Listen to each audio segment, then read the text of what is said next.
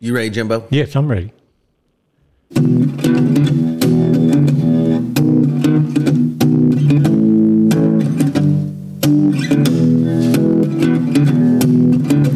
Old stories like long lost friends,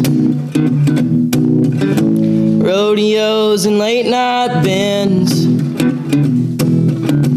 history before our time, round pens and pasture rides, cowboys of the Osage.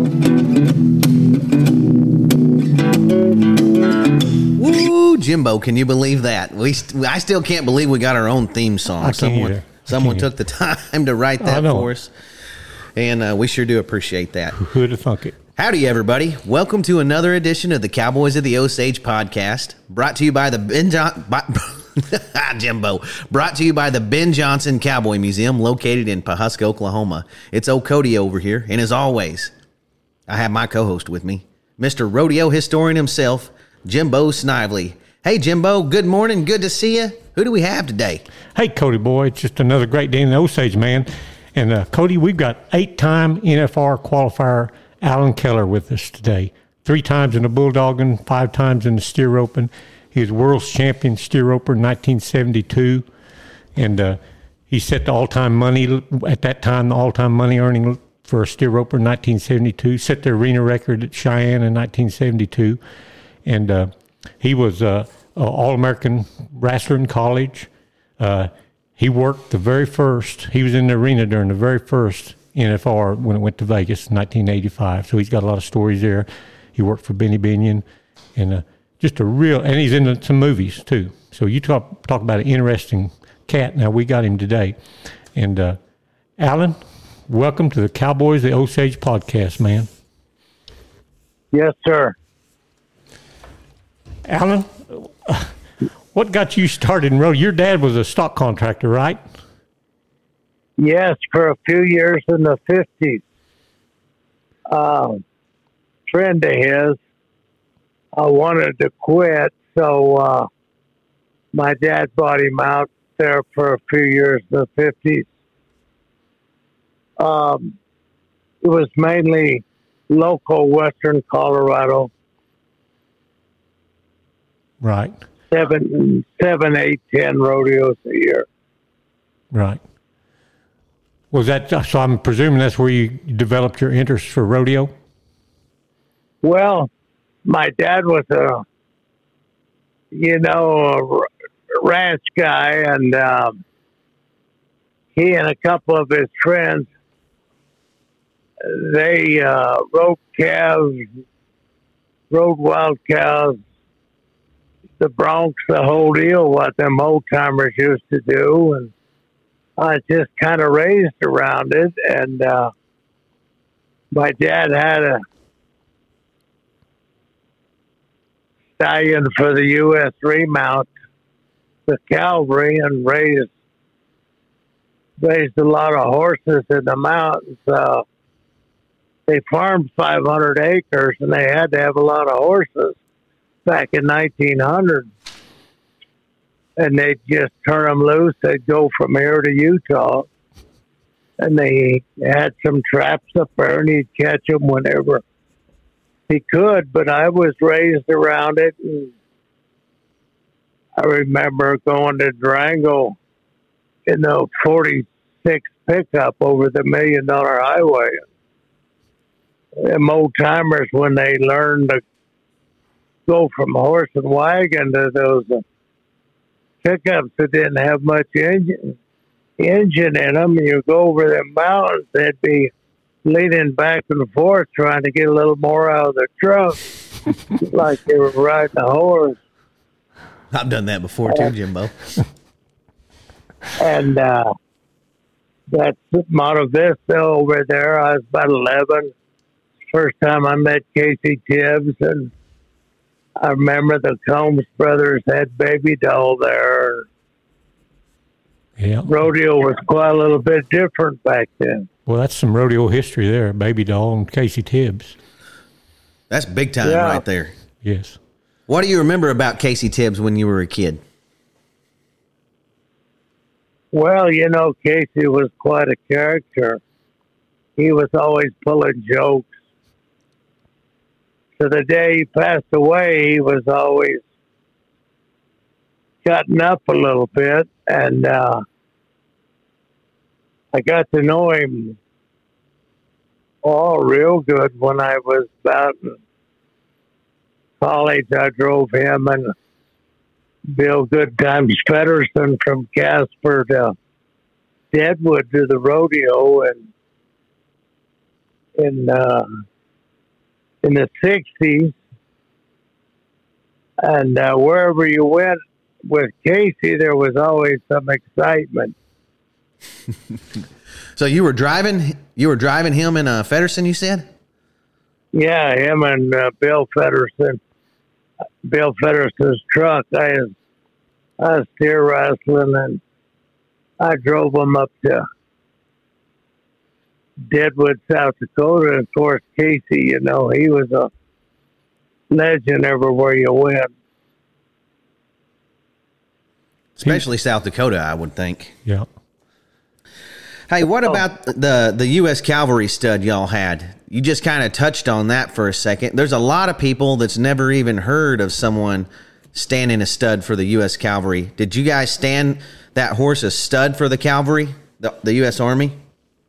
Yes, his name was Nasby. I got his papers kind of framed here. They sent him to my dad from the military in Colorado Springs, Colorado, and it was just address Montrose, Colorado. It was back in the 40s, 50s. And they were trying to get a little more of that draft horse out of because when everybody moved in the valley, they had to break up these farms, so they were pretty much draft horses, and they were sending thoroughbreds so they could have a little transportation for the cavalry. And there was places like this and places like western Arizona, Montana. They knew where the grass was good. And then they'd send a guy out there to pick the horses they wanted. And that's just kind of the way it was. They remount horses.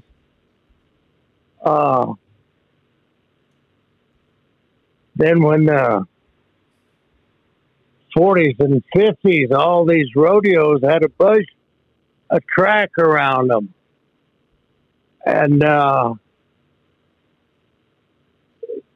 they run a lot of thoroughbreds. And I don't mean a few, I mean quite a few. And Seabiscuit was right up the road here south of Grand Junction for a while. The sheep guy owned him. And, when I was a kid, a lot of the pickup horses were thoroughbreds. My dad's Bulldogging mare, which was quite a mare, she was straight thoroughbred. And all these people, they talk about, I guess Carol Rose put it the best when she said all this selective breeding, like they're doing now, people that it's not horse people, but they just breed for the color or they breed for the name. They're letting a lot of good horses get away. Yeah, I bet that's right.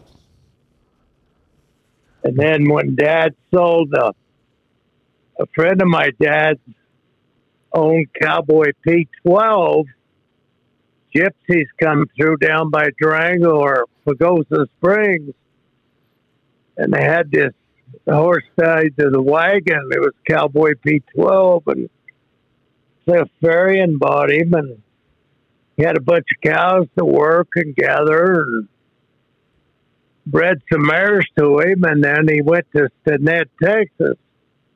except for where Red Steagle's from in the Panhandle. And they didn't ride him until they was 3 or 4 years old back then, you know. And when he got to riding him, he went and got the horse back. And Cowboy P12 would throw out a lot of paint horses. And I mean really nice paint horses. And I kept 3 mares out of the bucket string and a paint mare. And then I had a solid sorrel mare here that had a real nice paint colt and outcrop. When I was in high school, and I went to roping on him and took him to college, and I needed a better horse, and I traded him to Harry Knight. I got to know Harry Knight pretty good when I was pretty young, and got an older horse where I could rope in college a little better. He gave that horse to Monroe Thomason, and he went on to sell for like $12,500 when you could buy a good horse for $2,000. That's big money back then. Well, that was. You could do something with $12,000 back then. You could buy a ranch for $12,000 back then, Jimbo. That's right. Well, you know, the thing about this area, it don't seem like this area, the cowboys and the would-be cowboys that ever pay any entry fees. I mean, stallion fees to breed to a good horse. I brought some mares from Wayland and J.B. Smith there at Pawhuska. And Leo horse was on them.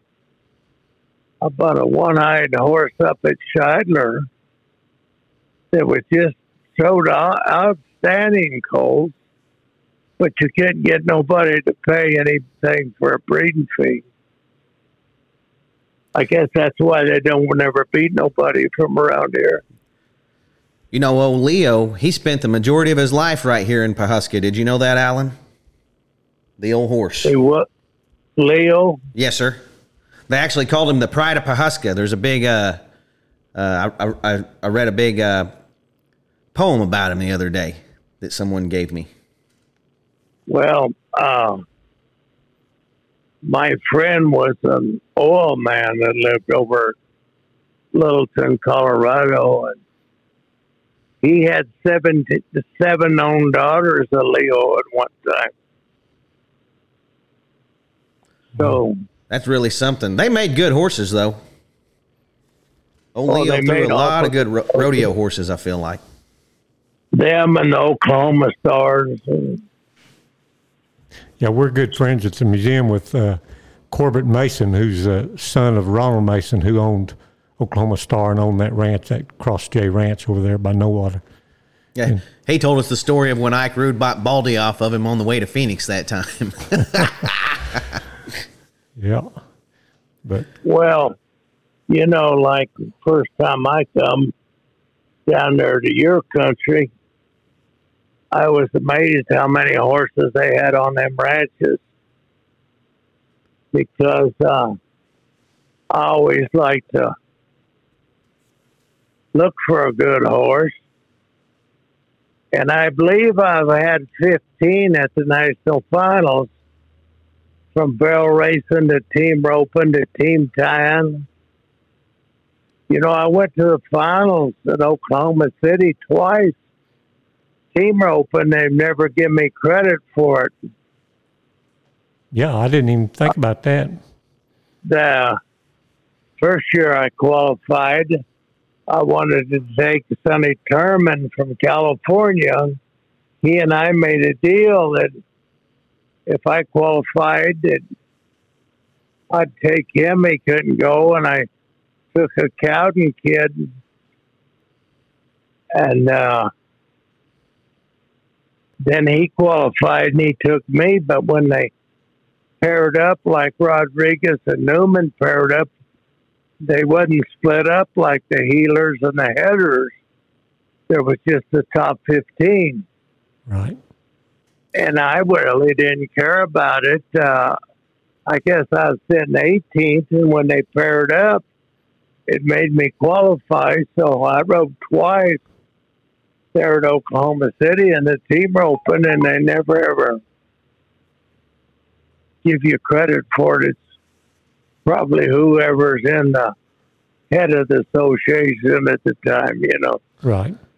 Hey, Alan, on top of, Jimbo, back in the early days of team roping, I think almost until like until the 90s maybe, you could, probably the 80s sometime, you could pick someone. If you made the top 15, you could pick your own partner to go to the NFR with you, couldn't you, Alan? Yeah. They only had top 15 team roper. They didn't have top 15 headers and heelers back then. I don't believe, Jimbo. No. They didn't have them. And, when I first started going to Texas, there was only one or two guys that tried to dally. They never even dallied down there in Texas when I went down there in the late 60s. Well, if you ain't got to, why would you? Well, I don't know. They was all just tight and hard fast people. And you know what was funny is I drove all night from Spokane, and I was roping with John W. Jones Sr. I entered Oakdale twice, California. And nobody had mount me. I walked around there, and they'd all look down their nose at me. And so finally I told John Miller he had to get off Uncle Ben's horse. And I was 6'5" and 6'8". Back then they rode up on the hip and never let a coil out and set them horses. Well, I reached and throwed it and ducked and was 6'5", 6'8", win both go rounds. And I'm coming back behind the bucking chutes. There's a kid there with a long coat on, long hair, and he said, "Hey, dude," he said, "my dad spent $10,000 sending me to Rodriguez Rambo School. You taught me more in one day than all the rest of them." His name was H.P. Evans. Wow. So that's how he got started. I didn't realize. It was Go ahead. Excuse me. Go ahead. It was a little bit different deal with those big steers. Never practiced that way, but sometimes at the rodeo, I'd do that ducking off a little bit. But the horses would set then, and they had some rate to them. And what I see now, these horses don't have any rate. They don't know how to use their back end. They don't set. Mine didn't have any rate either, Jimbo. I was kicking and pulling at the same time trying to get there. It was the damnedest thing you ever saw. I know. I didn't realize, Alan, you had the team roping background that you do. I just knew about your bulldogging. You were known as one of the best bulldoggers of your day, and then you got into the steer roping. But I didn't know about the team roping, honestly. When the team tying, Alan, back then, when you tied their legs, did you just tie only the back two legs? How did that work? Yeah. And did they have to stay tied for a certain amount of time? I don't know. I never saw it, in its heyday. No. You tied a square knot around the back two legs. And what was funny, when I first saw it in Arizona, was really strong on it. And the California guys that over there, of course, they were Dally guys. But Texas, at them registered shows, I end up buying this horse by Leo Sand. Now, Leo Sand was the father of Pepe Sand. And the little horse that went to King Ranch was over in Sunland Park. And Matlock and Carol Rose had a falling out with Mr. G.B. Howell, and they sent me over there, and I had to have a few drinks with this guy. He was an oil man, but quite a horseman. Trying to buy little Peppy for $60,000, and Carroll wanted to buy him, and Matlock said it was too much. Buster Welch got the horse. He went to the King Ranch. I guess you know the rest is history. Yep. But Leo Sands showed some awful good horses. He'd come from a guy there in Oklahoma, but I traded for this horse, and I team roped on him and tripped on him. But the first horse I team tied on, well, I borrowed some down there in Arizona, but I was at the Cow Palace. There was about 7 horses in a pen there, and there was this big roan flax mane horse, and I asked Gene Miles that was running Cotton Rosser's outfit, what's the deal on that horse? He said, I'm going to take him.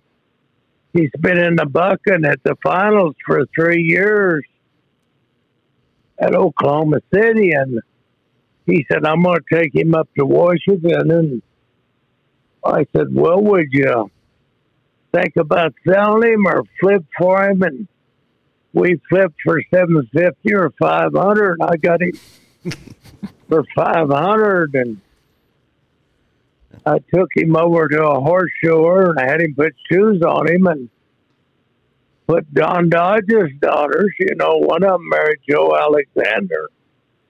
I put Don Dodge's daughters on them to run cattle out at the Cow Palace. And as soon as the Cow Palace was over, I went down there, and Ron Goodrich had a bunch of steers in California. And I just roped on him, and I tied the knot on him at Oklahoma City the next year. Team tied. Half of them were team tied and half of them were team rope.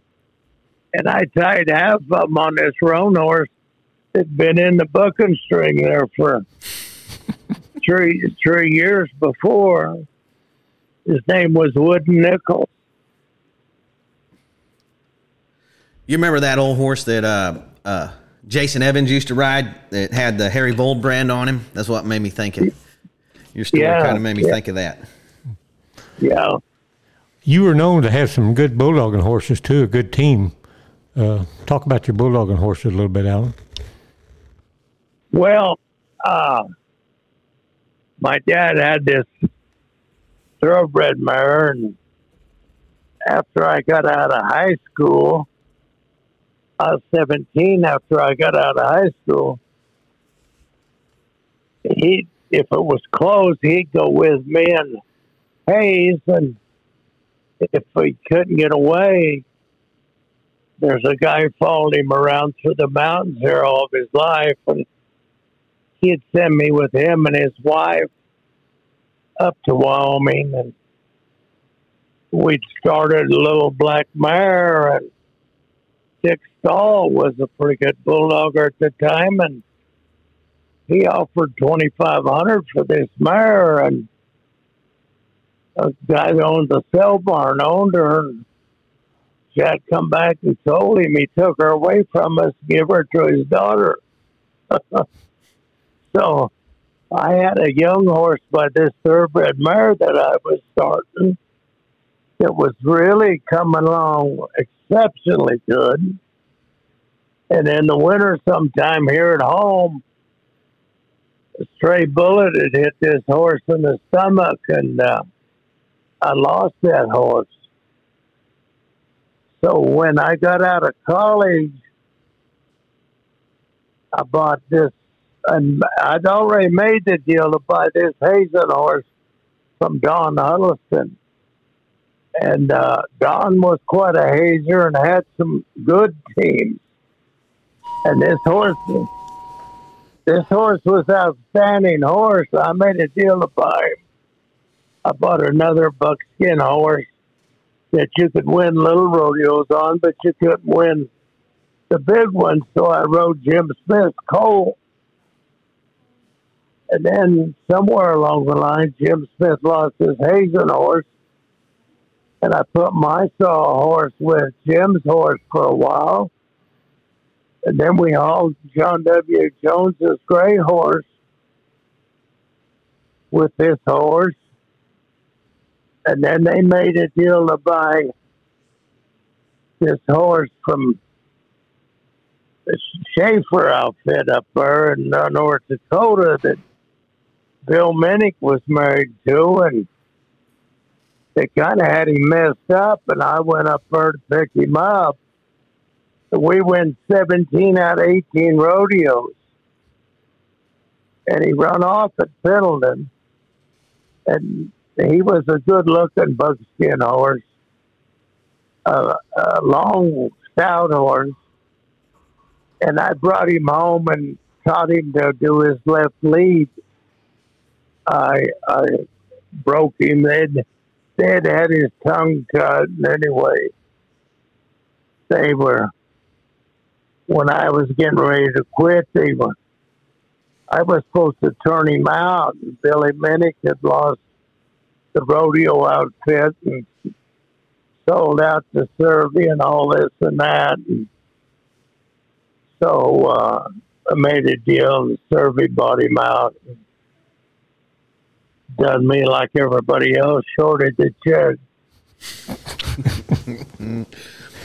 but that's the horse. That's the great John W. Jones, the greatest bulldogger I ever seen win the world on. And people don't know this. He made that Scotty, that horse Walt Linderman hauled, that they put in the Hall of Fame. John W. Jones had made that horse, and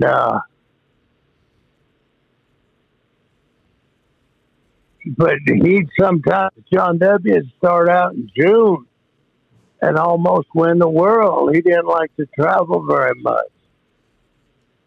But anyway, I was over in Kansas, and they'd kicked him off of Scotty, and I laughed. I said, well, don't worry about it. I'll haul his horse a little harder. That's the year that John W. Jones Sr. won the world. And the only reason was the horse was a good horse. But when I sold him, they couldn't even hold him in the box at Cheyenne. And I'd win Cheyenne on him. I hazed for a lot of guys that had won Cheyenne, because I had such an outstanding hazing horse. Now watch him today. 3/4 of the time the hazing horse has passed the steer, and the steer jumps behind the hazing horse, and they can't figure it out. You need to get you a team and go back to hauling him, Alan. You'd probably get rich out. I said you need to put you a team together. Go back down the road with them. You can teach these young bucks some lessons. You know, when I quit and I went and stayed in the mountains a lot. I packed in the mountains a lot. I met some people. I put a very nice ranch here together, and he's a very wealthy man.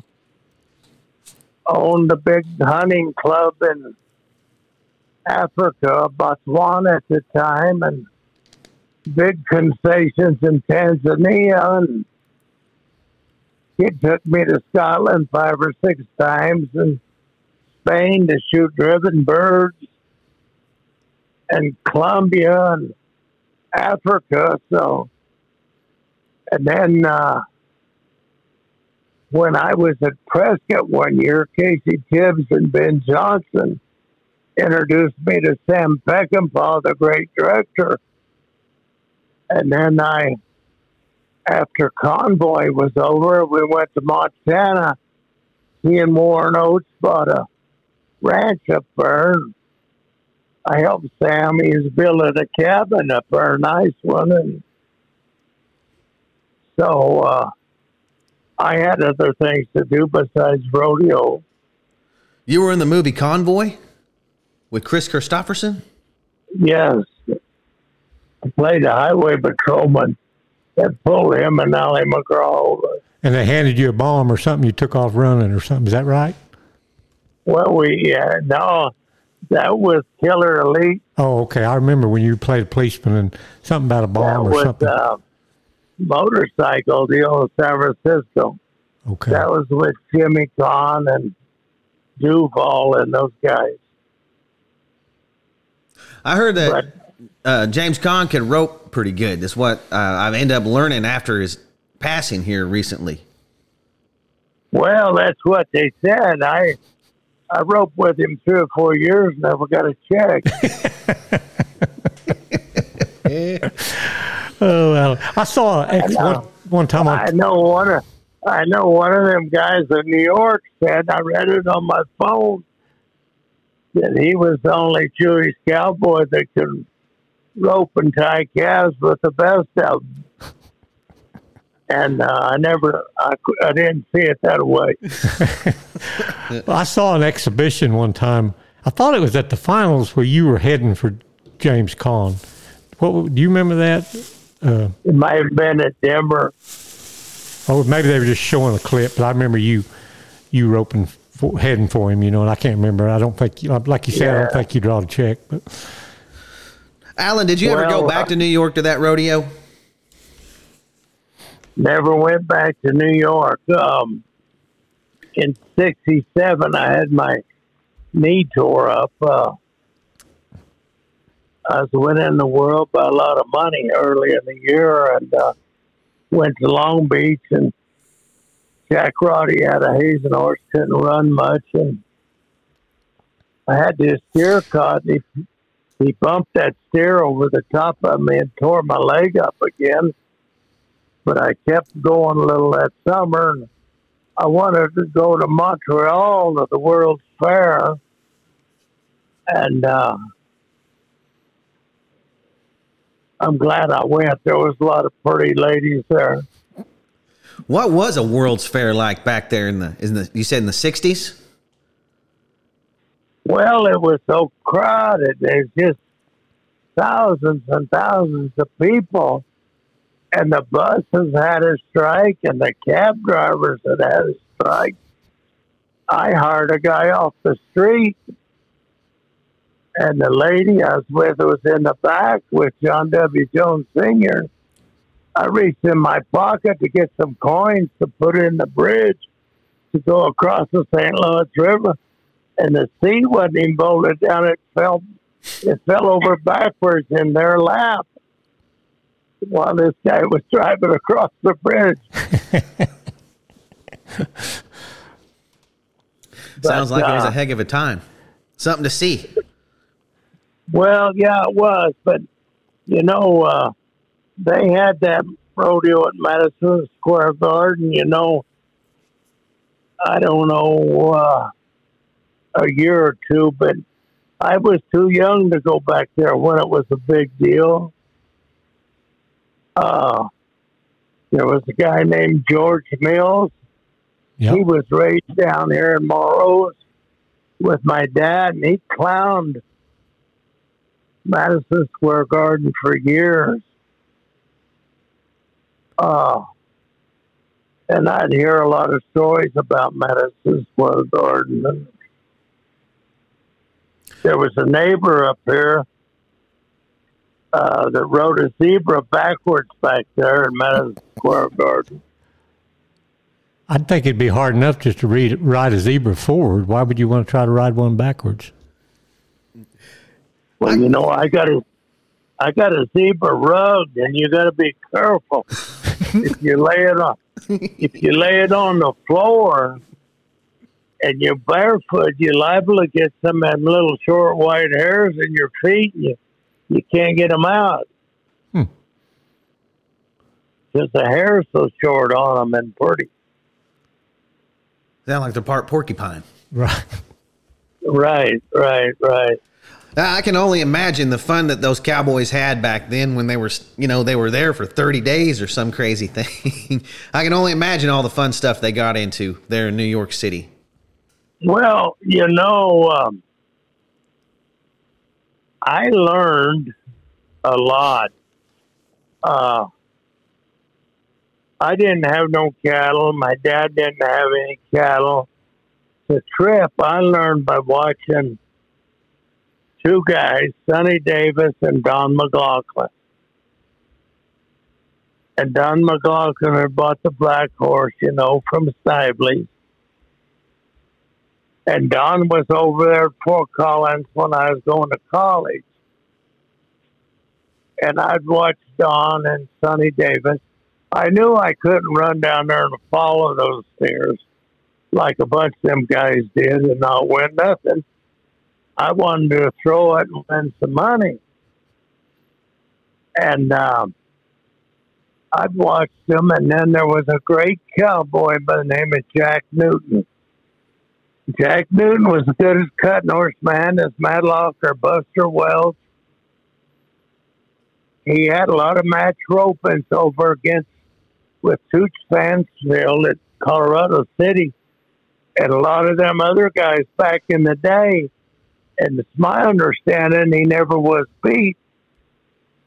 And I'd watch him rope calves at the register ropings when I first went to Fort Worth, where they come to Cheyenne with this bay horse, and Jack had made the finals in the trip, and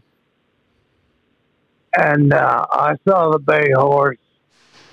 And when I got to Fort Worth that fall, I got a hold of Mr. Murray and went over there to Dallas and bought the horse. He was pretty poor shape.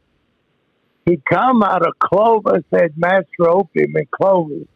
They match raced him there, and they had him in a collar. They were feeding from him at the sale barn when Jim Calvert and them got a hold of him. And I bought that horse. They called him Tom. And I brought him back over to Fort Worth, and Ace Berry and Hugh Chambliss was waiting for me. They said, that's the ugliest $2,000 horse I ever seen.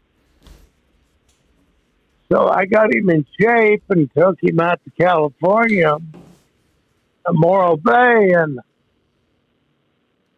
Johnny Joe Miller was going back to the Ben Johnson. He didn't have a horse to ride or nothing, and so John W.'s Bulldog and pen was small. So he had some big 850 pound steers there. And I just backed up the pickup and the trailer to a Cabonzo field he had plowed up, and told Johnny Jones to get over on the side. I'd let one out, and he went and tripped 3 or 4. A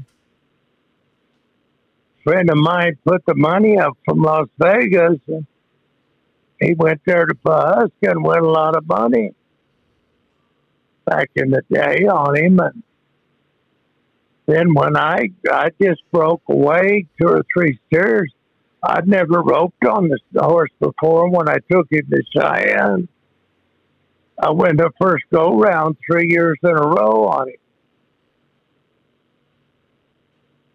So I got along with the horse good. He was a good horse, Cody. I remember him well. You know, I've heard of a lot of good steer roping horses coming out of the sale barn, off of the hay wagon, because, they listen to commands, they know how to pull. I've heard of a lot of good steer horses coming off of the hay wagon in a sale barn. Well, I had a Tivoli Brewery was a big brewery over in Denver. And I bought a wagon from Fair Trade Stamp. He beat the Fair Trade law over at Longmont. It was a Tivoli beer wagon. And a cousin of mine had some real good Amish Belgian mares. And I don't know, I probably broke 60 horses to them for that movie, Heaven's Gate. But, if I had trouble with a horse, I just hook them to that wagon and one of them good mares. And I'd have him where you could do something with him in a day or two. A lot of guys don't know that. They kind of lost the horsemanship deal of these cowboys. Like the calf ropers, they brag on these guys that taught them all to rope calves. Well, those horses with their feet in the front air, they can't back up. You know, when they get off of them, their horses propping instead of stopping, and there's no way they can get backwards on 2 feet. Yep. Well, they'll get flagged out if they go backwards too far, it looks like. So, And back in my day, you very seldom see the jerk line. And very seldom seen a line on a steer horse, you know. yeah, I carried one on my steer horse just to let him know it was there, and just to let him know I might use it, but I might not use it either. I just had it on him to let it, because he knew it. My horse knew it was there, or knew it wasn't there for some reason. One of my good horses, Mister. Well, I always thought it was important to teach a horse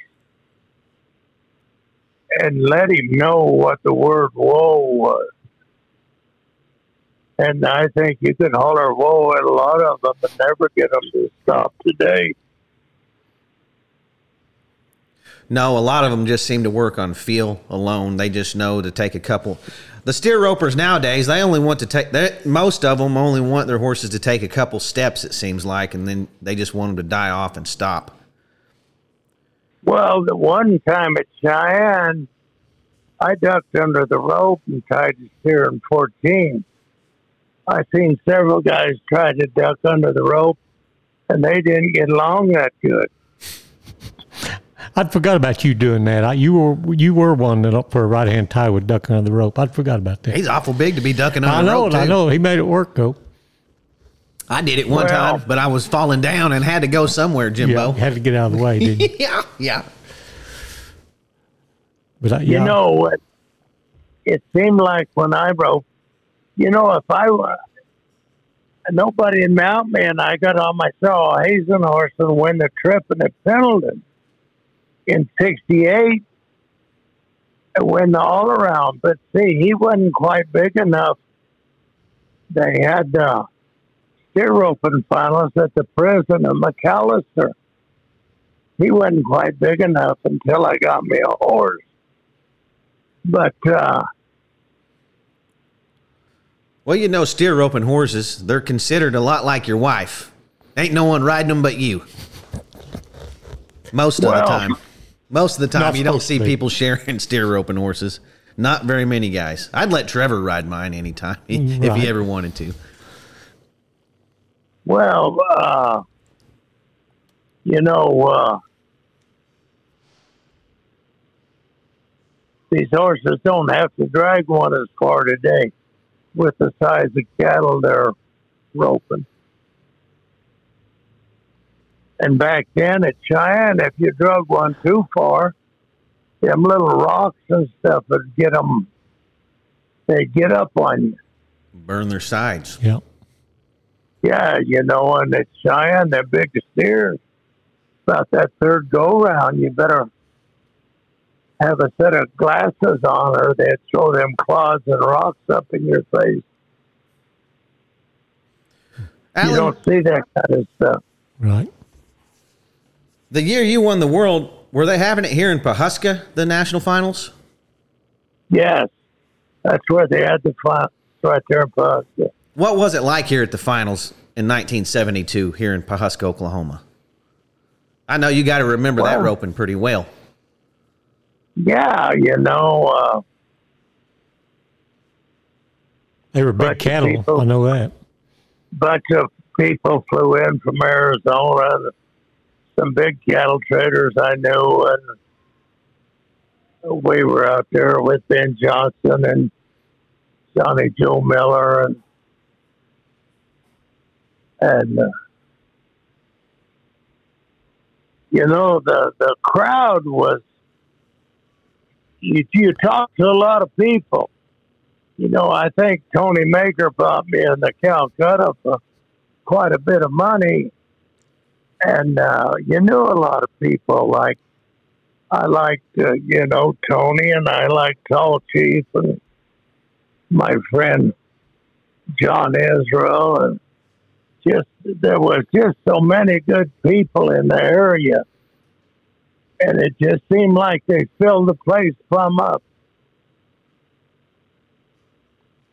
And they were back then.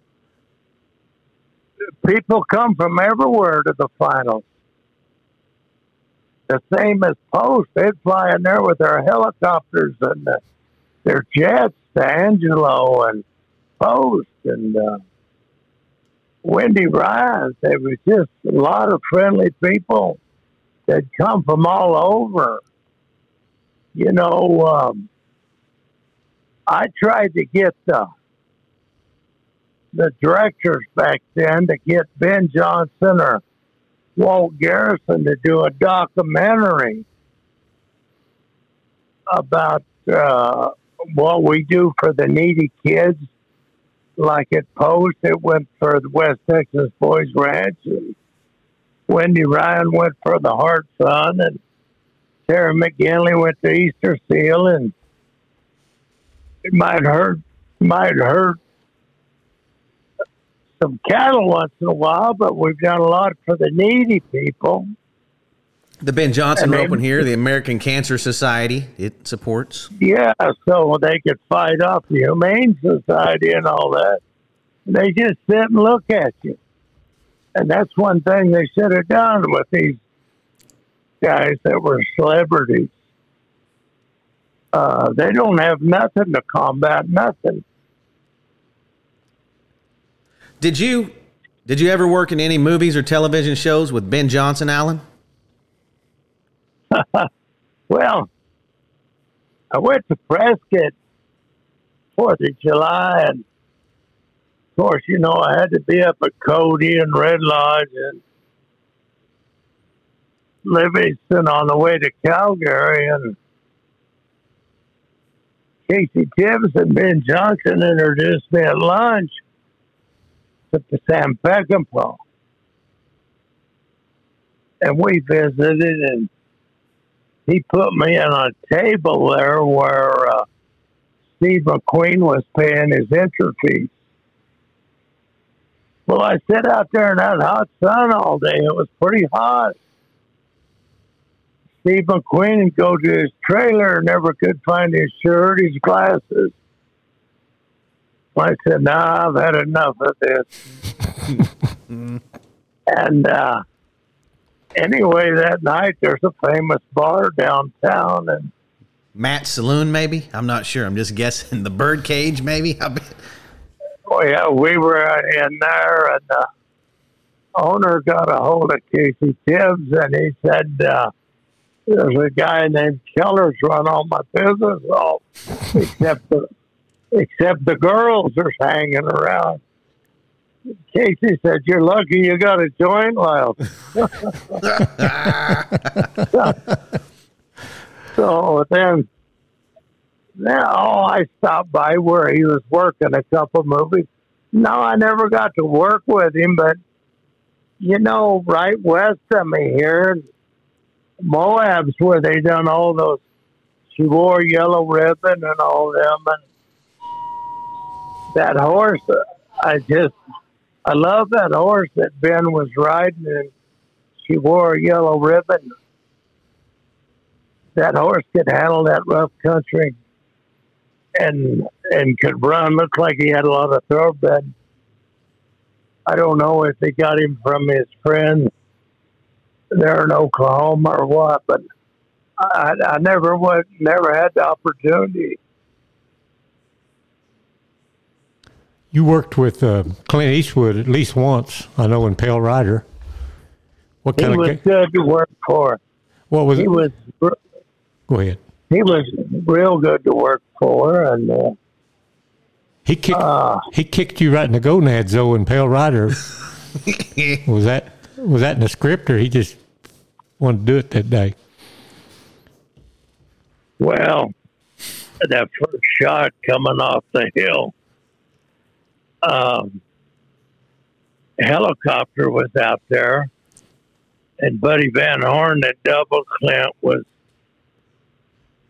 Gavin was the pilot, and Gavin flew a lot of stuff for a friend of mine that owned Cinema Air. He made the Baba Black Sheep, and he's the same guy that took me to Africa. He owns Gulf States Toyota, which is 5 states and all the parts. And he'd flew the jet and Foxfire for Eastwood. So that morning we were sitting around there and it was pretty cold. And, you know, when a movie shows up, every kind of person in the world shows up to try to get a job. And Right. I think the little girl's name was Sydney Penny, and her agent come by, and they flew up her in a twin engine from L.A., and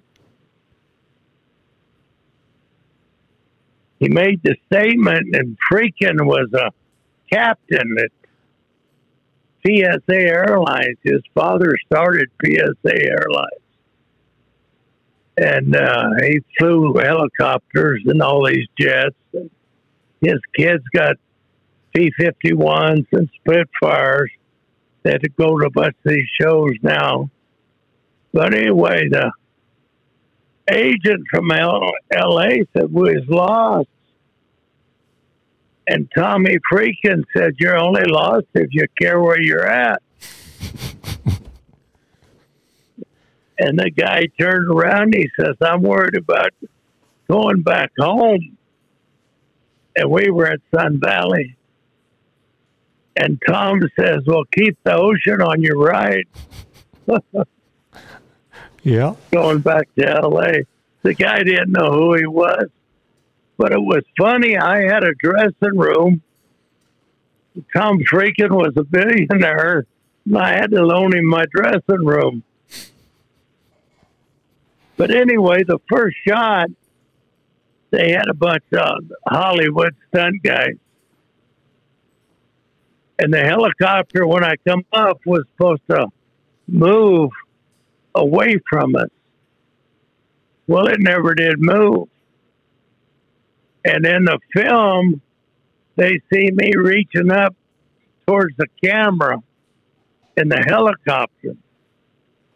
And Buddy Van Horn looked down and saw me, and they moved the helicopter away. And I turned around, and 4 or 5 of the Hollywood stunt guys that fell off over the head of the horse.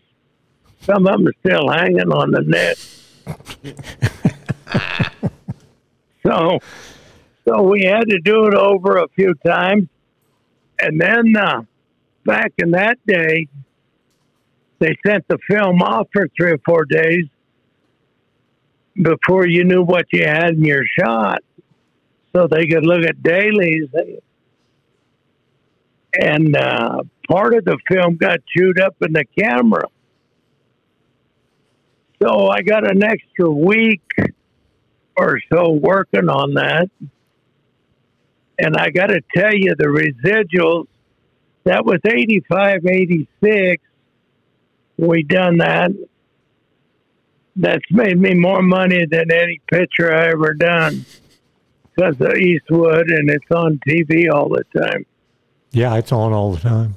Do you keep up with Eastwood these days? No, did for a while. When Lonesome Dove come out, I shipped him the book real quick, and then I was down there doing I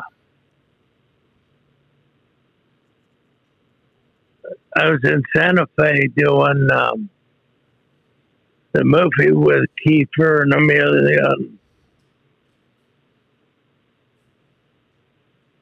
I was playing John Kenny as a Billy the Kid movie. Was it Young Guns?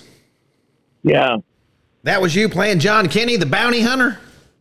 Yeah. Holy moly. I love that show, Young Guns. Remember they had them pinned down in the top floor of that house? John Kenny comes in. They push that I think they put Billy the Kid in a box and push him out at the top of the house. It's good. And put him in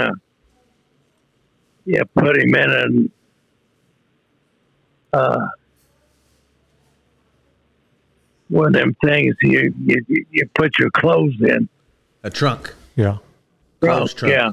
Yeah. But the funny thing about that movie is I had 4 or 5 pages of lines, and boy, it got really cold down there. And Amelia was worried about me bringing all those guys into the Mexican compound. He said his play will take too much away from it. So it was Dean Cain's dad that was the director. So I said, let me go talk to the director. I said, I'm supposed to ask him to invite us to the deal. I said, if I got this many Texas Rangers and we just ride in the compound, it looks like we're already invited without all them words.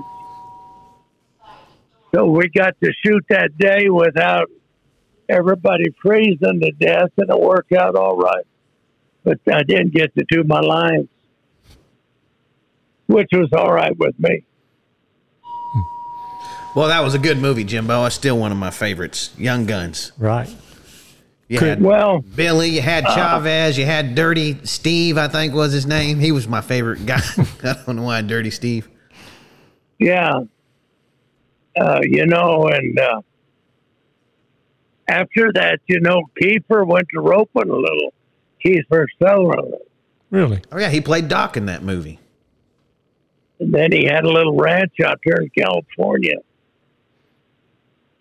But Did you ever go out there and rope with him? no, I didn't. I try to stay clear of that area unless there's some work to do. With my friend in Vegas that owned part of Caesar's Palace and going down and sitting with Mr. Binion and talking to Chill Wills and Dale Robinson and Ben Johnson, all them stories. It's just not a place I like to hang out very long. Chill Wills, that's a name right there, Oh, Jimbo. I love Chill Wills. One of my favorite character actors. He was great. McClintock, when he played McClintock, that was good. He sold papers.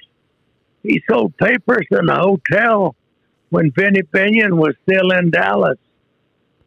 Chill Wills did? Huh. Yeah. I'll be darned. I just listened to the book about Benny Binion the other day when I was driving somewhere, Jimbo. Really?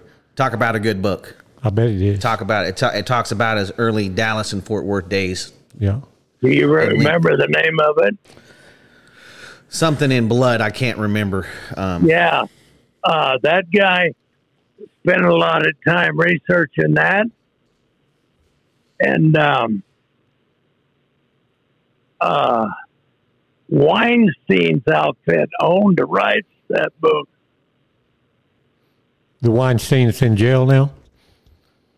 That Weinstein that got in trouble. Yeah. They tried bombing his house with an airplane and Really? a bomb in Las Vegas. Oh, yeah, that was Noble. That was a cat. Cat with 9 lives. There was one His guy, name was they were trying to get rid of him the whole time, and he was trying to get rid of them the Yeah. whole time. It's just what you think it would be. Yeah. Well, Carroll Shelby that made the Mustang and stuff, he said to me one day, we were up here hunting, he said, a lot of people like Noble better than they like Benny. I said, well, they got to like Benny now because he's still alive. They, Were you but ever no, around there- Amarillo Slim out there? There's a guy, I see Amarillo Slim a lot back in the day. But I was going to tell you about that book. There's a guy in Dallas that sold his oil outfit up in Williston Basin, made $1 billion. He owns the rights to that book now. And 2 years ago, they had a company started that was going to do a movie on that. And I haven't seen nothing happen, or I hadn't seen nothing about that. Well, they got to get you involved as at least someone telling them what really happened around there, so they know how to set up the scenes. Well, they won't do that because you can't tell them guys nothing. You know, everybody says, well, you can't tell that director that. And like Deadwood, that's where David Milch got the language. We went out to dinner, and there were some undesirable cowboys there. That's where he come up with the language for Deadwood. For me. Yeah, there was a lot of cussing in Deadwood. There was. But, you know, I could talk to them directors, but like Peckinpah and Michael Cimino. See, Cimino only spent $50 million on Heaven's Gate, and they pretty much barred him. And some of these guys, like Kevin Costner, 200 or 300 on Waterworld, 200 or 300 on The Postman, and nobody knows where the money went. And he's still working. You got this goofy guy, Johnny Depp, $600 million on The Lone Ranger, and he's still working. And they take these good directors that's really talented and smart. They can't ever get another job. Well, that's a lot of money. They just made a movie here in Pawhuska, and they spent several $100 million making it. What was it about? Jimbo, kind of give him an update on what this movie's about. It was from the book Killers of the Flower Moon. And it was big time names. Yeah, it had DiCaprio and Robert De Niro, and but anyway, it was Martin Scorsese's the director. Yeah, and it was about the Osage Indian murders. These Indians here in Osage County had the mineral rights, and when they became so wealthy, some white people come up this scheme to kill them off in a family where they'd marry into that family, and then they'd kill all the other survivors. That's when the FBI didn't show up. Right. And, I know a lot about that story. Okay. Well, they made a movie last summer, and it's not going to be out till I think May of this coming year. But it'll be a good movie. Well, you know, there was a friend of mine, Max Edmonds, that died 2 years ago. About then, he wrote One-Eyed Sky, My Partner, Cable Hogue, The Rounders, and he wrote High Level Country, about that country between Texas and Raton. They're all good movies, especially The Rounders. Yeah. Scorsese got a hold of it. He had a guy named Freeze, an Englishman, and boy, he was really mad the way that they done it. Max Evans, I talked to him. He was really hot because the Wrangler lied to him about what he was going to do and all that. So I don't know about Scorsese. You know, I knew Lefty Rosenthal very well. Right. The Casino, and I never went to watch it. I was sitting on the back of these Cowboys' bed there in L.A., and it come on TV, and I got up and I didn't watch it because I knew Lefty very well, Rosenthal. Right. Is he still alive? I think he died, didn't he? Yeah, he had a nightclub in Boca Raton. I always wanted to go down there in the middle of the night, show up at that nightclub. Yeah. He was one of the first sports book guys there was, or maybe the best, wasn't he? Well, they run him out. I can tell the story without giving it all away. They run him out, and a friend of mine hadn't got the okay yet, but they roughed him up a little bit, but he got to stay. But he's the one they And, put the bomb in the car, right? You know, they tried to blow him up. Yeah, Yeah. that was Fat Herbie and all them guys. Herbie Blitzstein that worked for. But what was funny is they opened up a gambling joint called the Rose Bowl. 2 or 3 of my friends were investors. And I broke down out there one time, and I went down there, and Lefty handed me a paper sack with $7,500 in it to get a new truck. And I come home, I told Mom we had to pay this guy back.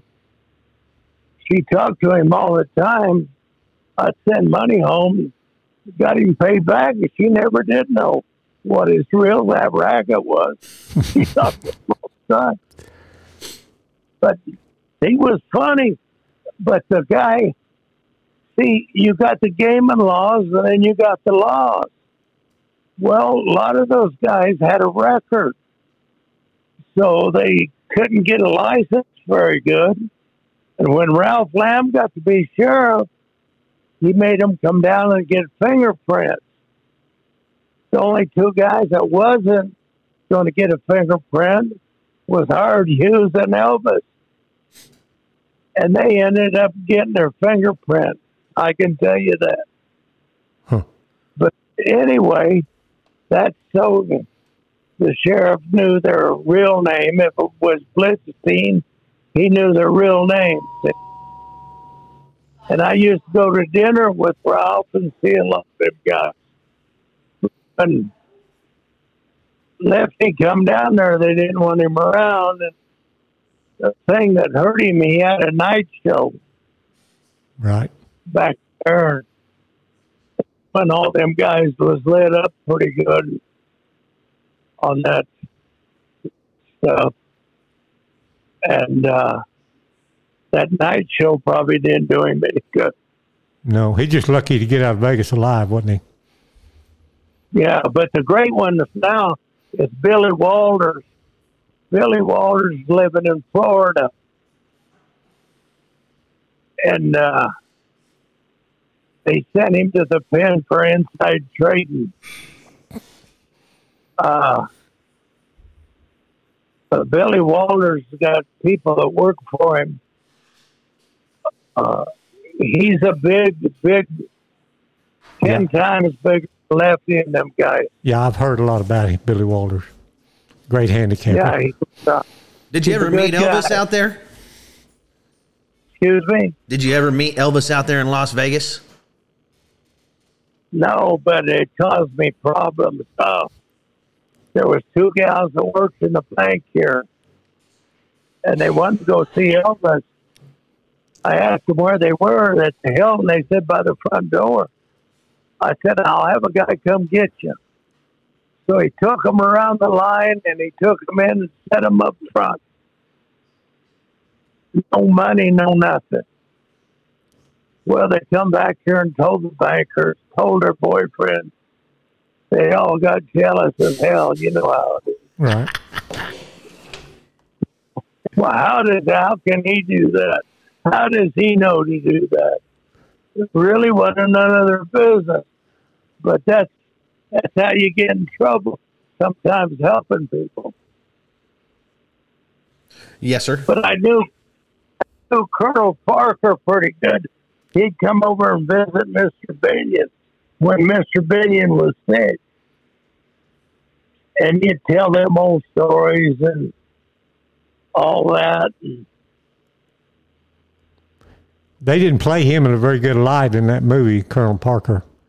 You know, the new Elvis movie. Well, he spent a lot of money there in one night, 2 or 3 nights. But anyway, he said, I said, Vinny, I'm going to Africa for a month or 2. And that's after he had a big heart deal. I said, I want to come by and visit with you and spend 3 or 4 hours. Parker said, you going to Africa? He said, yeah. He said, here, he went and got a postcard.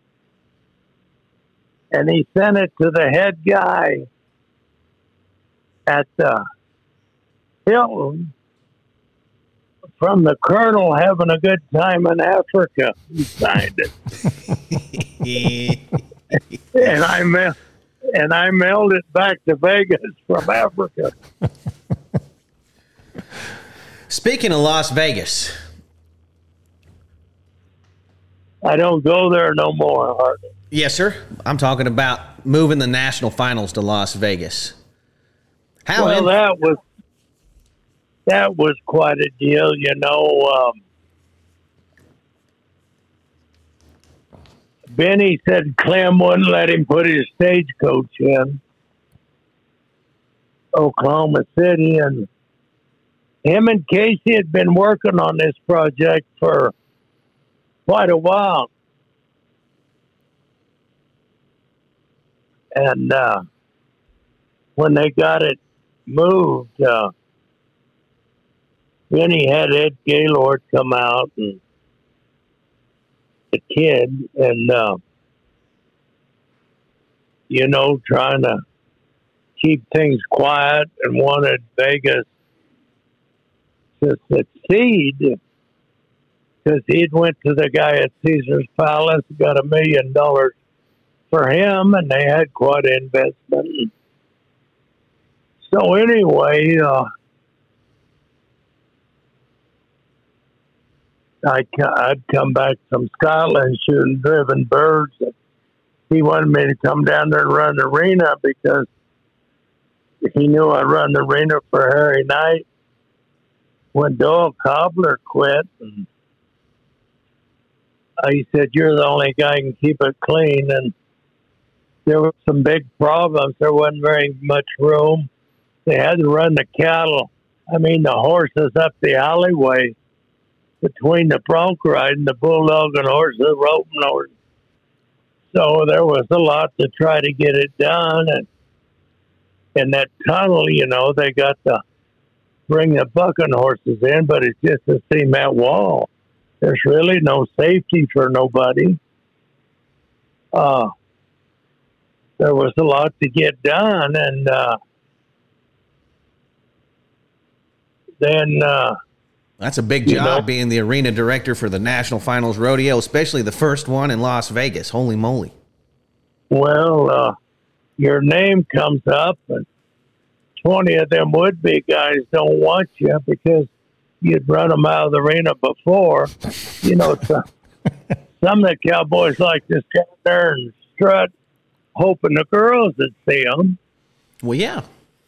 There was no room back of the bucket shoes, absolutely none. And the stock contractors had a bad habit of giving their ticket away and come down there and bunch up. And there wasn't no room to do nothing. I made a rule that if you didn't have a bareback horse there, you couldn't be there. I said, we need to put a TV back there so these guys can watch the other end of the calf roping. All this and that. And there wasn't supposed to be any photographers back of the shoots.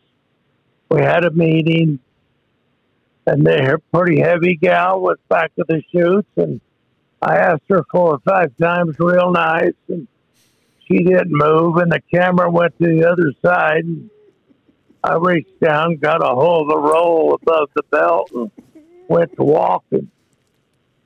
And she left. I imagine she did. And raised Cain, and the sheriff was sitting there, and he seen the badge I had on. And Ralph Lamb wanted to look at the badge. So I slid it off of my shirt pocket under my jacket, around the back of a couple of people, handed it to him on the stand. He put his glasses on. It said brothel inspector, Kansas City. Ooh. Made in the late 1800s. And he wanted to keep it. And I go, no. And then I sent him one. There was a great silversmith I met in Santa Fe. D.A. Harris made the tip sets for George Bush and Tiger Woods. And I had him one copied, says Brothel Inspector, Clark County. But anyway, I didn't let the Cowboys know, I had a job to do. I was going to do it if they liked it or not. Then the Bull Rider and Cotton Rosser tried to get me fired. They had a meeting up, and I didn't care about this job. I could make more money stealing them reed treads off them salt contractors' trucks out there, and I could work in that rodeo. They only paid you $100 a performance. So anyway, I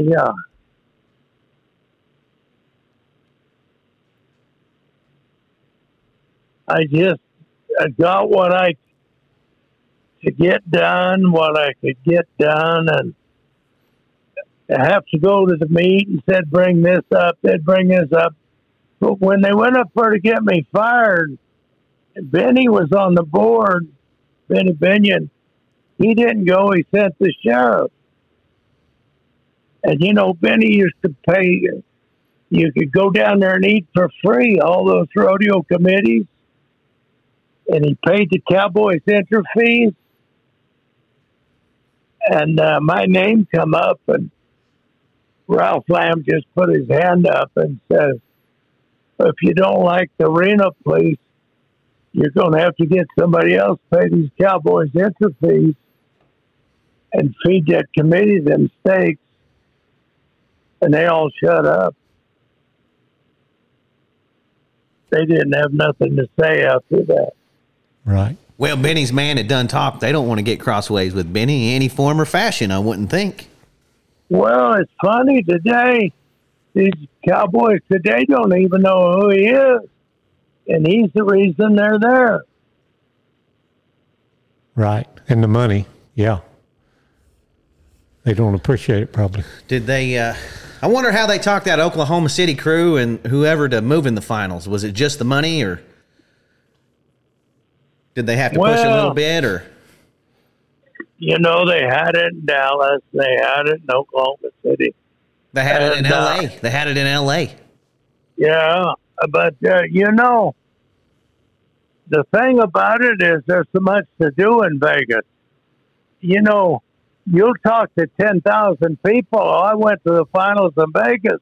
They don't even go out to the rodeo. Right.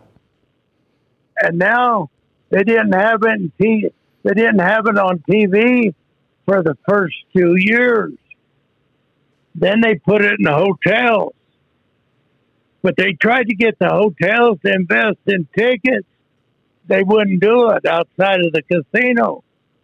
Now you can't even get a ticket unless you're a high roller. They glom on them tickets like they're gold. It's the hottest ticket in town in December. And all these divorces around here, these people that's got tickets in Colorado, that's one of the biggest things they bring up. And, I never did like them putting the fireworks and all that in there before rodeo, because it's hard on people's lungs, them older people. And that smoke, I never was for that. Right. And there was a lot to this deal. I just watched Cotton Rosser's funeral service, and everybody calls rodeo a sport, and he calls it a show. Well, Biddy Binion wanted Fern Sawyer to carry the flag. She's a gal out of New Mexico. She used to run the state fair in Albuquerque. A good friend of mine and Benny's and a lot of people. And, well, Cotton wanted his daughter in there instead of Fern. Fern just finally said, Benny, let's forget about it. Because that's the way the rodeo business is. If you do good, somebody's going to have something to say. It's kind of like around here when I went to Cheyenne, and I went all around. There was about 20 people in this area at the sale barn made the statement, did you hear about Keller? He got lucky and went all around at Cheyenne. Well, my dad's friend was a brand inspector up there. And so the next year I went all around. He got them all gathered up. He said, you hear about Alan? He got lucky again. But see, when I went to junior college, I went to nationals the first year I went to junior college. I tore up a knee. I stepped backwards, and I thought the lawn was green over there in eastern Colorado. I didn't know what goat heads were, but I found out real quick that wasn't nothing but a patch of goat heads, the football field. But anyway, I tore up a knee like in September, had it operated on and come back and win the nationals like in February. So the next year I took my coach here from Olathe to college to be the wrestling coach, where he won the nationals a couple of times. So, but this area used to be big on wrestling, really big. And then you hear people talking, well, Keller, this and that. Well, you know, there was a lot of difference between when I was 22 years old and 17 years old wrestling. I had my other knee tore up. I wrestled Curly Culp in a tournament at Golden. Curly Culp was NCAA champion twice, heavyweight. Is he the one who played football? Is that the football player? Yeah. Okay, yeah, I remember. Houston, Kansas City. Right. But I wrestled him at 6-6 draw. Golden, I didn't weigh 205 pounds. Had a knee tore up. Had it operated on daylight. My coach come and drug me off the mat. So I didn't get to go to the nationals that year. But there was a guy by the name of Lomley from Tulsa. Had a ranch up here at Cedar Edge, up there on Grand Mesa, called the Figure Four. And when I was in 1958, whatever, I was in high school. Well, Lomley would have all these Olympic wrestlers up here at the ranch. They couldn't make any money, but they had a job for them. They could pick rocks. They could train. They had wrestling mats. Well, we got to work out with a guy by the name of Doug Bloombaugh that was Olympic champion in 58. And it's really something for a high school kid, even though you win state, to work out with Olympic gold medal winners when you're that young. Right. You learn a lot. And then there was a little Japanese kid by the name of Yo-Yo Yataka. He went to OSU there in Oklahoma. Really didn't get along with Roderick that good. But later on, he said Myron Roderick was the greatest coach he ever seen. And I thought that also myself. He used to sit in the sweat box. Jack Briscoe beat me from Blackwell, Oklahoma. In the Nationals, they put us in the same bracket, which there was a lot of argument we shouldn't have been. But anyway, I had to go beat the two guys that he'd beat and come back. But anyway, Yo-Yo, I used to pick him up and take him to these little rodeos. And he'd drink a beer once in a while. Well, he couldn't wrestle his freshman year at Oklahoma State. He won a gold medal for Japan, Olympics. Well, then he went on to win 3 national championships for OSU and went to Japan and won another gold medal for Japan. He was the best I ever seen, and I saw a few of them. Right. I know the current coach for OSU. He's a buddy of ours, Jimbo, old John Smith. He's a big rodeo fan. Really, I didn't know that. Oh yeah. Well,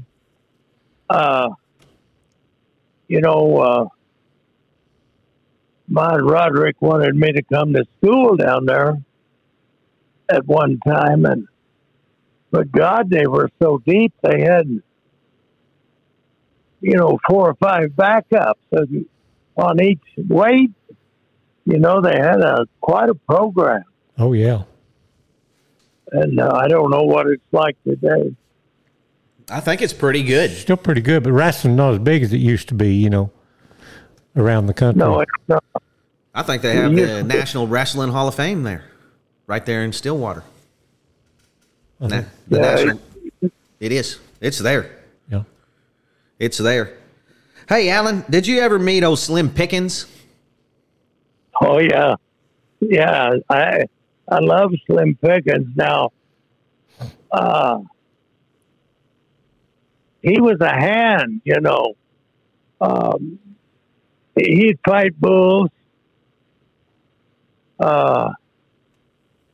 And then they wanted him for this rodeo deal, and he had a leg swelled up, or a movie deal, and they ended up giving him a pretty good job. But he had that Appaloosa horse that would buck them guys off and jump a wagon. They used that Appaloosa horse several movies. But Slim was really a nice guy and a very talented guy. He drive a 6 up, 8 up. It didn't matter. And he got in a fight with Phil Sadler at the Cow Palace over a dwarf frame of bull. Yeah. I've seen the pictures. It's one of the most famous rodeo pictures of all time. Yeah, and I have that picture. And right there in the moat at the Cow Palace. And Phil Stadler didn't come out too good. I took Phil Stadler to Mexico on a big cattle deal one time, and he wrote a book and everything. He mentions about him going, but he never mentions me. And I had the money guy, and I had everything. But I pulled the plug in Mexico. But I don't know, them guys never give you credit when it's due. But Slim Pickens had a cabin up out of Du Bois, Wyoming somewhere. And he come to Montana and spent 2 or 3 days with Sam Peckinpah and me. But it's too bad he died so young. Yep. He's got a daughter out there that's got some thoroughbred horses. I see her at Santa Anita once in a while.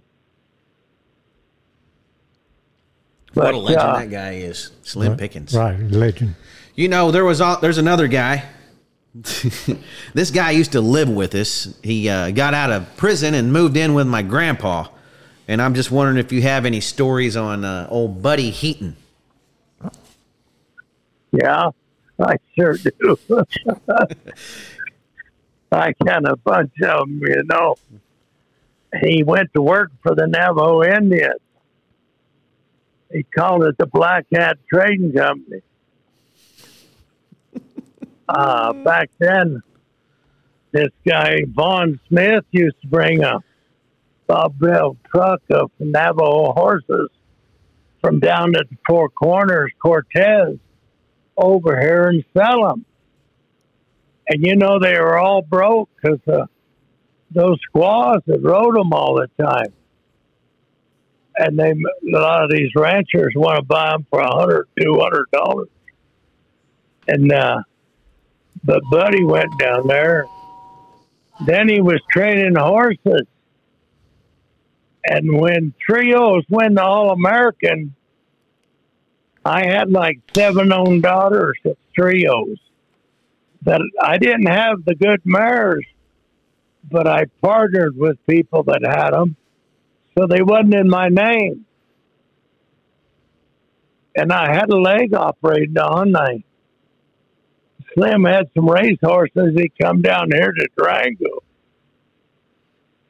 And the guy wasn't going to let me go in the morning and the afternoon or nothing on the gate. So I got a hold of Buddy, and he filled out a deal, and I was a groom. So the Sturts went to Buddy, and they come to me. Said, we don't see you brushing horses. I said, well, you got to talk to my trainer. He must like the way I'm brushing them. So they tried to get me thrown out. And Buddy, he says, oh, no, he's the best groom I got. You know, Buddy helped a lot of kids, you know, when they were young, going to ride bulls. And he got a friend of mine come up there and match a guy, a buffalo riding, a great horse trainer that trained race horses for Jumonville and the senator in Louisiana. His name was Jan K. Jones. That trained a lot of dash for cash mares and stuff back in the day. But there's a jillion stories about Buddy around the sale barns. And when he went to Calgary, these kids would be following him for a mile. But they locked him up at night, let him out during the day. Yeah. He helped a lot. He helped a lot of people, Buddy. He did. He helped me too. And then he helped relieve me of my bicycle when I was a kid. He stole it and sold it. He sold it over at the horse sale during the tack. Well, he, you know, his son got killed by one of them buffalo over here in eastern Colorado. No kidding. Little Buddy? Yeah. He showed up to our house one time, Buddy Heaton's son, Little Buddy, Jimbo. And he had all these stock panels and had them baling wire together like a cage and had a bear in there on a flatbed trailer. He did. Oh, yeah, you know, it don't surprise me. There was a guy that clowned for my dad. His name was Fess Reynolds. He's the guy that jumped the Brahma Bulls out of the airplane up in Canada, parachuting them. He could Never heard. What? chicken or goat. What was they doing? I've never heard that one, Alan. He had an African lion at Cortez. And my dad had a bull called Smokey. He was a Smoky Brown mare, and he was a fighting bull. Well, they run that lion in there, and this bull throwed him plumb over this 7-foot fence in the lap of a bunch of Ute Indians sitting there.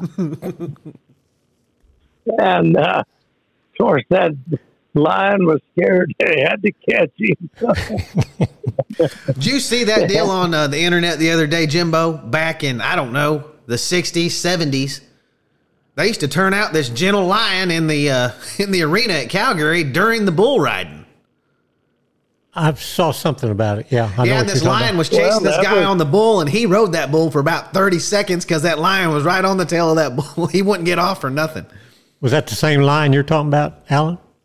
It could be because Fess went to Hollywood and trained a bunch of those framers and stuff. He could train anything. But back there in them days, you know, today you see these clowns standing around the arena.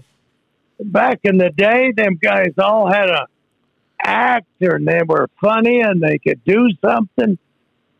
They could fight bulls. There was a guy called, his name was Joaquin Sanchez out there in California, a hell of a bullfighter.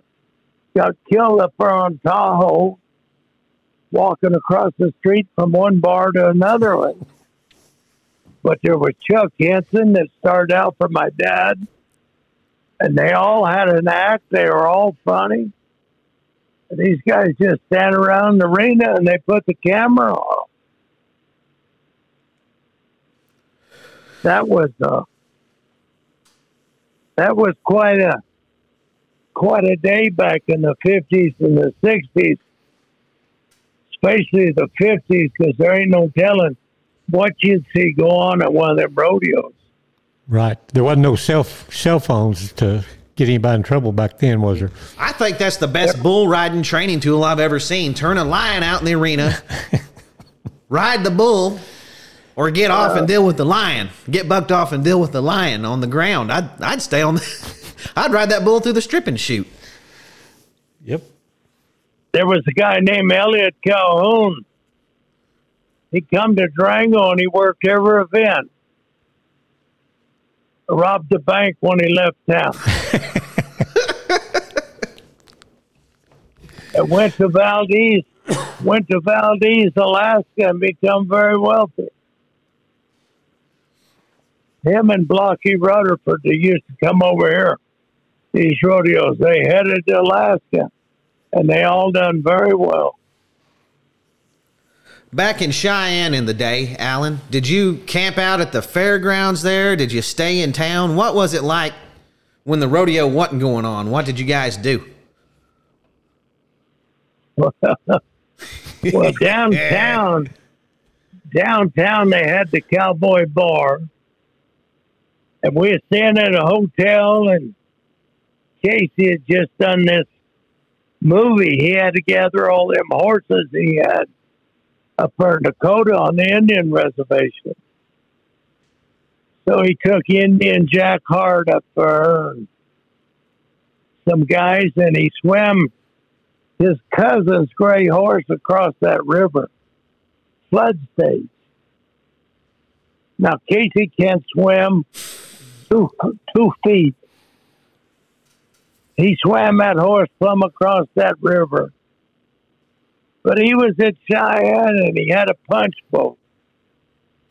And he'd have this guy pour some liquor in it, and this guy pour a pint in it. And well, there was a big football player from Laramie come up there. And Casey went to run him off, and Casey wasn't doing very good, so there was a guy named Morris Laycock up there and made trailers. He was supposed to be real handy. This is back in the 60s. And anyway, that guy was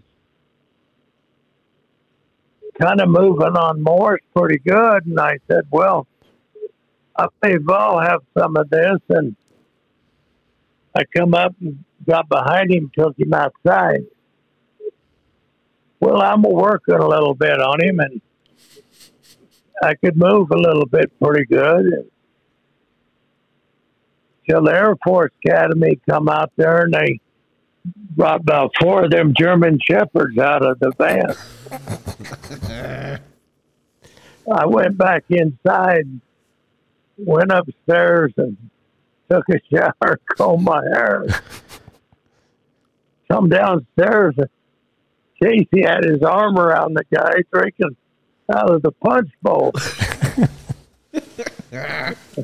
I said, what happened? He said, well, he didn't say nothing to the cops, so Casey thought he was all right.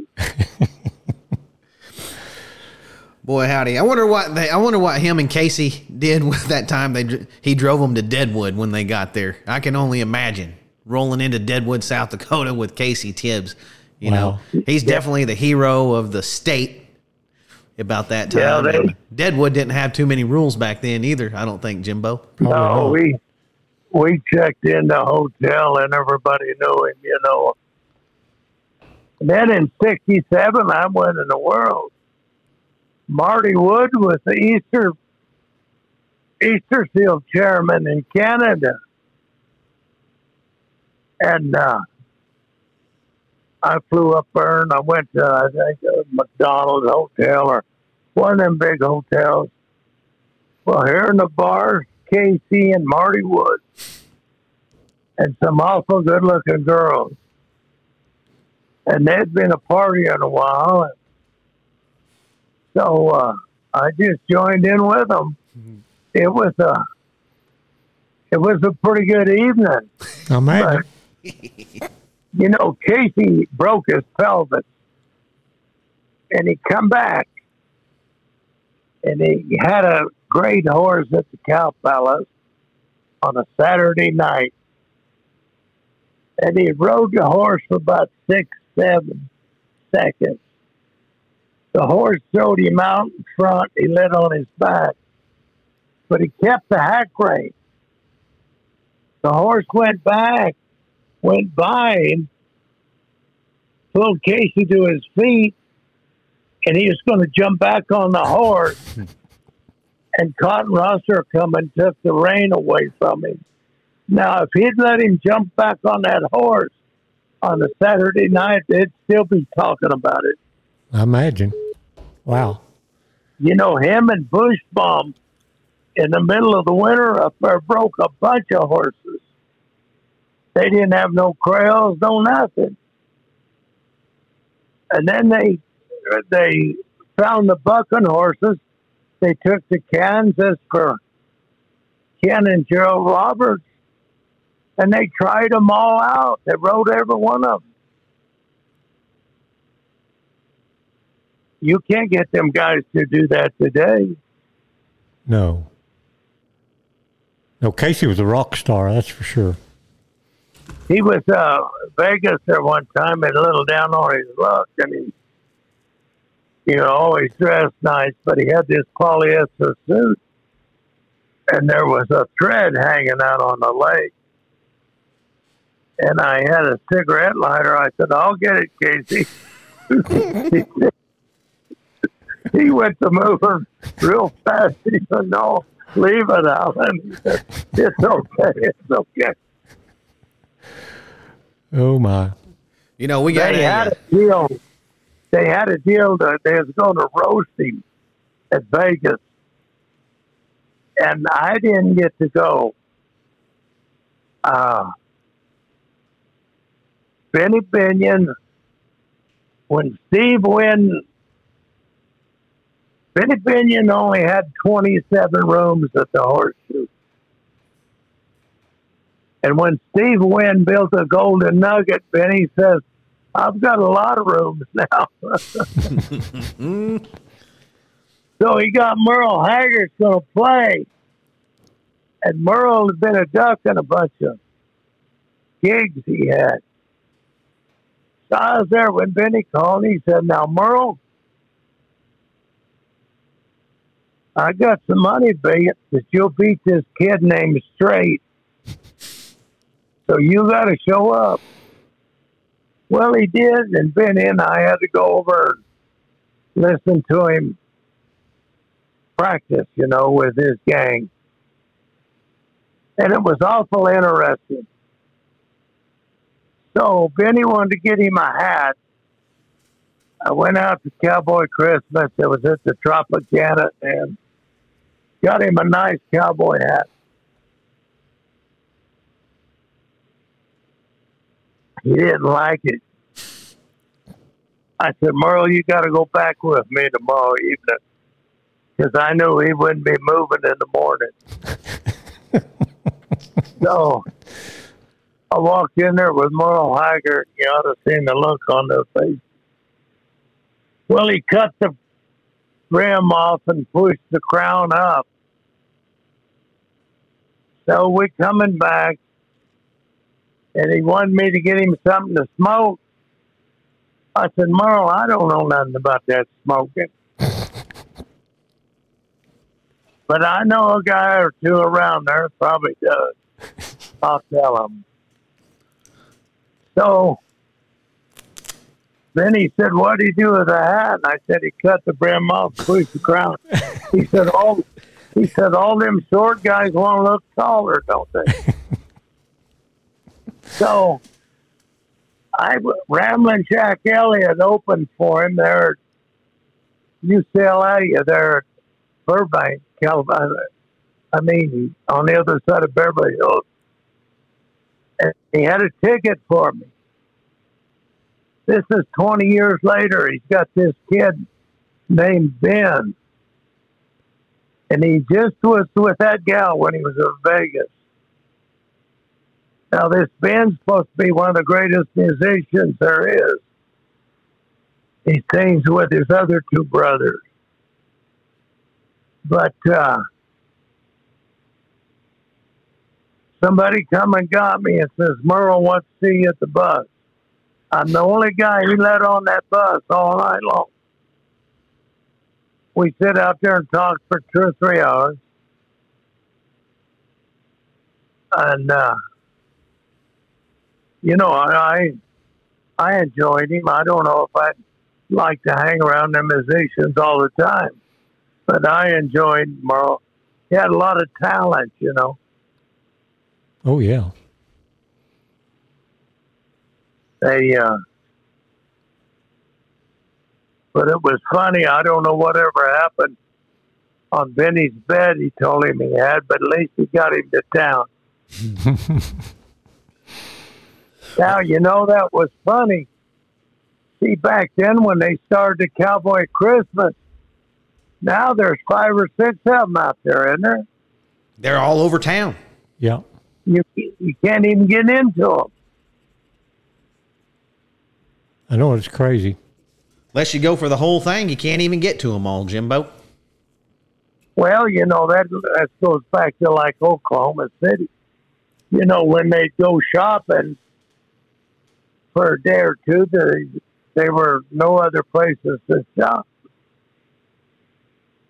And who would know that them people fly in from all over, say they're going to the rodeo at Vegas, they never leave the hotel. That's right. Who would have thought? Did you guys have all this in the plans? Did you, in your wildest dreams, did you think that the whole city would embrace the National Finals Rodeo and it would just turn into, I guess they named it adequately Cowboy Town during the National Finals Rodeo, because everywhere you go, everybody's on board with it. No matter what walk of life they are or anything, it seems like everybody is happy to see the rodeo come to town. Well, the Eldorado years ago, and it was crowded. And I was a horseback, and I was down there looking this guy listening over at another guy. And the sheriff come and got me. He says, come up here at this other end. Alan, he didn't want me to stir up nothing. Liston, the prize fighter? Yeah. And I'd seen him at the dog track over here at Loveland when I was in college. And, when they had the Eldorado, all them people would come out of casinos and dress up like a cowboy or a cowgirl. But back in the day, you couldn't get them to invest any money outside of the casino. None. It was just, they just wouldn't do it. So, because they didn't think there was no business outside. So when Benny bought it there, he had 270-some tickets, I believe, back at the chutes there on that one side. And a couple of my friends, quite wealthy, I said, you need to get some rodeo tickets. Oh, hell, Alan, you can always get into a rodeo. Well, then you couldn't.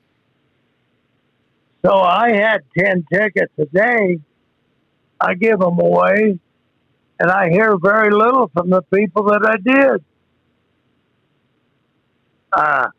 I give kids and families ride to the rodeo in the limousine, but I seen it coming, but I didn't think it was this big, and neither did nobody else. Well, it's so big in Las Vegas now. You know, a couple of years ago, they got outbid money-wise to move the national finals down there to by Orlando, Florida, Jimbo. And Vegas is so powerful, they retained it without even putting up as much money as they were going to in Orlando. So that says something for them. Well, the Hearst lady that was very big at the Cowboy Hall of Fame, her husband, Jack Cook, was chairman down there for years, Oklahoma City. She sent me to a board meeting over there in Denver. And they wasn't going to let me in. Benny Butler was screaming the worst. And there was this Edelman there, trick rider. Ended up going to the penitentiary on the Balco deal. They appointed him commissioner. So we go in there and he asked me if I was religious. And I pointed to Pikes Peak. I said, I've been closer to the Lord than you'll ever get. I said, I camped up there one night in this canyon. That lightning arced back and forth all night long. And my hair went this way, this way, this way. I've passed all over these mountains above timberline. And I've seen some things that you'll never see. I don't wear it on my sleeve like some of you do. But anyway, he had this stock contractor from up at Greeley going through the books. And before you knew it, they're both in the penitentiary. The Cowboys was calling in the office, and the Cowgirls, they didn't get enough time on TV. And never worried about where all the money went. And that's when WW had stuck by the PRCA in Vegas for years, money or no money, furnishing panels. And then this kid makes a deal, goes away, and makes a deal with the other company they got now. So,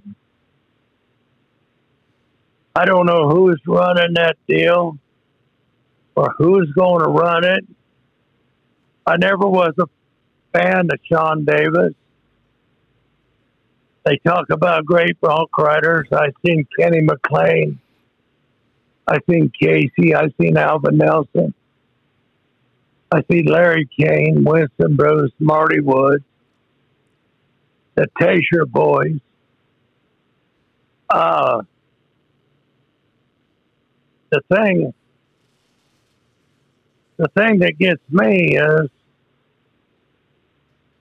they get these commissioners and they don't know where the money went, and nobody cares. They don't seem like it. Well, most of us Cowboys aren't known for our business sense anyway.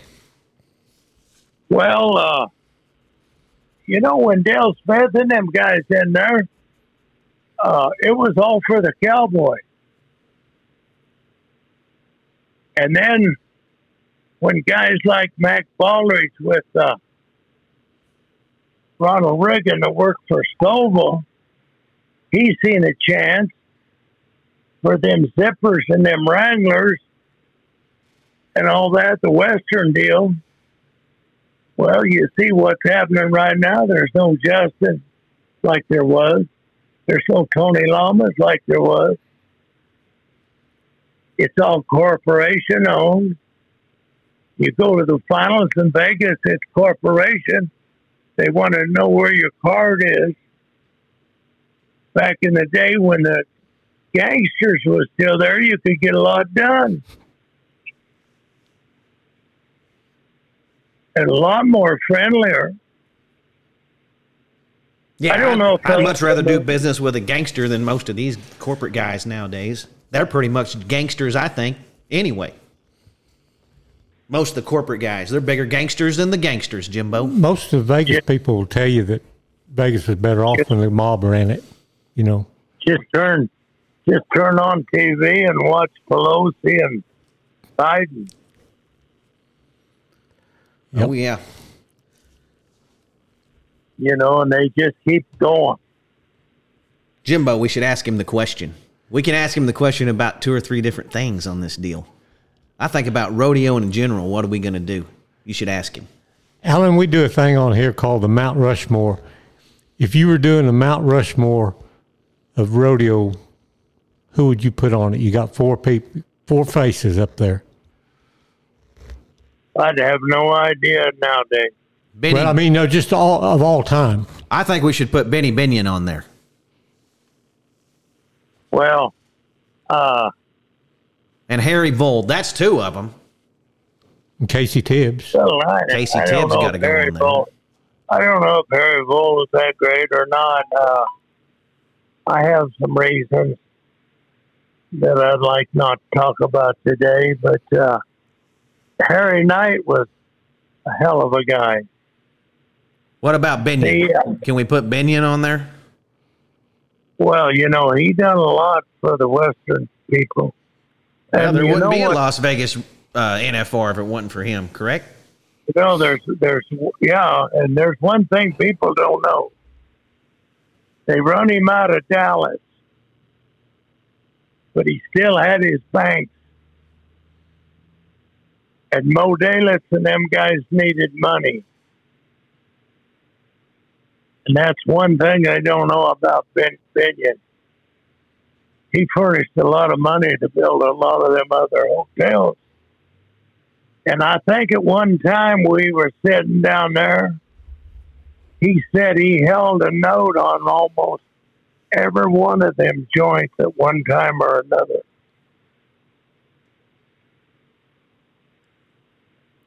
We got And Harry he only Knight. had 20.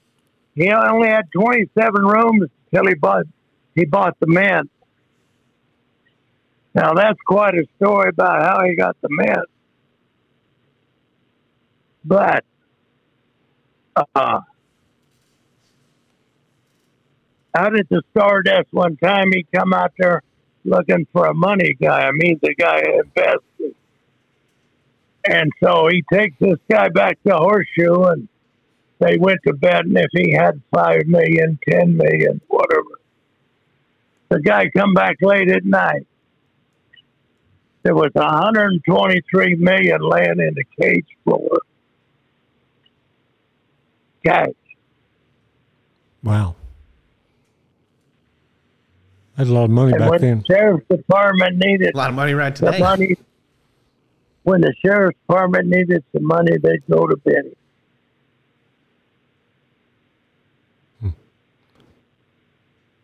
And they had a new sheriff there one time, and Benny picked up his ticket down there and arrested.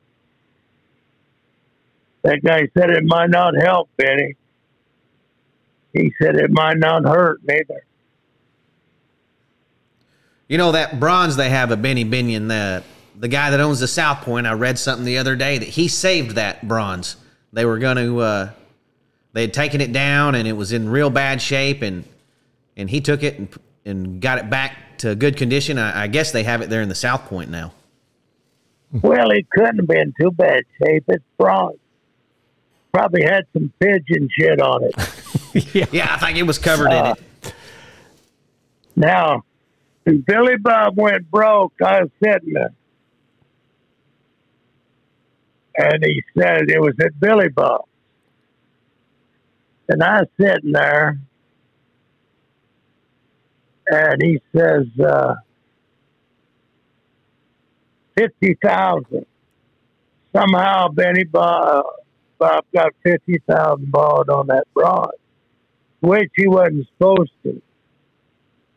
And I said to one of his daughters, I said, God almighty. So there was a guy back there in construction, Texas, that wore them gold buttons like Benny. There was 3 of them guys. I knew all 3 of them wore them gold buttons like Benny, and they had to come from Benny. So went to Fort Worth, loaded up the bronze in the middle of the night. We're headed out to Santa Rosa, New Mexico. This truck driver says, I must have had too many bennies. He meant pills. He said, a guy passed me on horseback going 80 miles an hour. So we took it out to the old ranch where they were going to bomb. Then he moved it down there by the parking lot. And then they got Mr. Gong to take it out there. But Deb Copenhaver's daughter's the one that done that bronze. Well, howdy. I always used to love it when they'd bring him out in the floor of the finals rodeo in his stagecoach wearing his buffalo coat. I even got me a buffalo coat because I thought it was so cool. I sold my buffalo coat a year ago. It cost $2,000 to get it sewed up. Because you got to have them out of the hump. I bet you're missing that coat now. Wishing you wouldn't have sold it. Well, I had it hanging, and I'm getting some age on me. You know, this is a different story. They brought this Olathe sweet corn into this valley. And I had 2 real good stallions here. And that airplane across the road on my grandpa's place sprayed them horses and made 4 out of 7 days. A lady sent a team of scientists here, 8 to 23 over EPA standards with 6 different chemicals. And I got sick. I had prostate cancer. I got so I couldn't even walk. I got both knees done the same day. And then he comes and sprays me with Agent Orange. I mean, with glyphosate. And a year ago, July, they sprayed this ditch right by my house. I went out there in the morning at 6:30 and take pictures of it. I come in and sit down. I couldn't get up for 5 or 6 hours. I was paralyzed. I fell down 4 or 5 times trying to get to bed. I couldn't walk without a stick or 2 for 2 months. Arms is numb, hands is numb. My left hand was like a claw. I couldn't work it. Legs is numb, and the Department of Agriculture finally come out last October that it was 2,4,5-T, which was in Agent Orange. It's illegal. Wow. I said to the sheriff, well, what they doing with it? So the other day I called the senator with a pistol. I went up to see her assistant. She ain't going to do nothing. I see on the phone last night, her and her husband had a big deal. He was drunk, run over some mailboxes up there. But there's live water right here west of me. This dry creek runs about, I'd say 15 miles, and it comes into Delta, Colorado.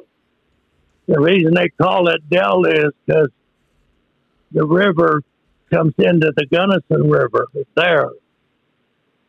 And then it goes into Grand Junction. The reason they call it Grand Junction is it goes in the Colorado River. Well, when I was out in California, I got a gal that was really good on computers. The government tested this creek in 96 and 98. It's got 16 pesticides, 13 herbicides, 3 insecticides. I've tried to find some new information lately. They haven't retested it in 24 years. They sprayed the immigrant workers right up there by my house. They told them to get back in the house. It was soap and water. And where do I find the results from the Department of Agriculture? I find them in Sacramento, California. They covered them up. So I'm just now getting where I can use my left hand. Still got a lot of nerve damage from that spray. I can't get a word. The sheriff's department does nothing.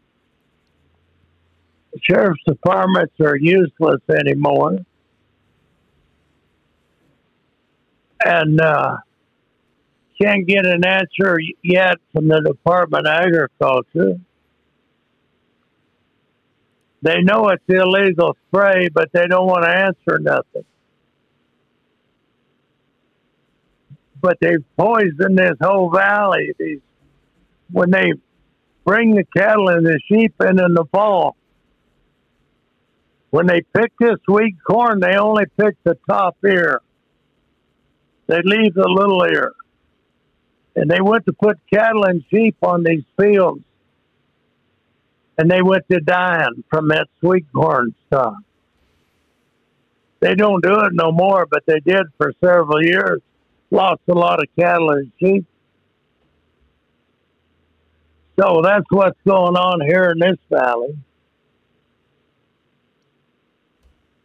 Wow. It's so I haven't been able to. Some people wanted me to go to Cheyenne, and I didn't feel like going. I'm just now getting some strength back in my legs and arms, and it took a year from that Agent Orange, and I've seen a dozen doctors. I point at their computer. I tell them there's a veterans hospital in Grand Junction. Why can't they look up and see what Agent Orange does to people? They just look at you.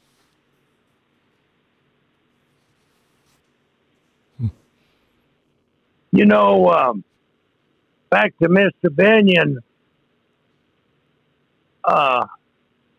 it's a shame.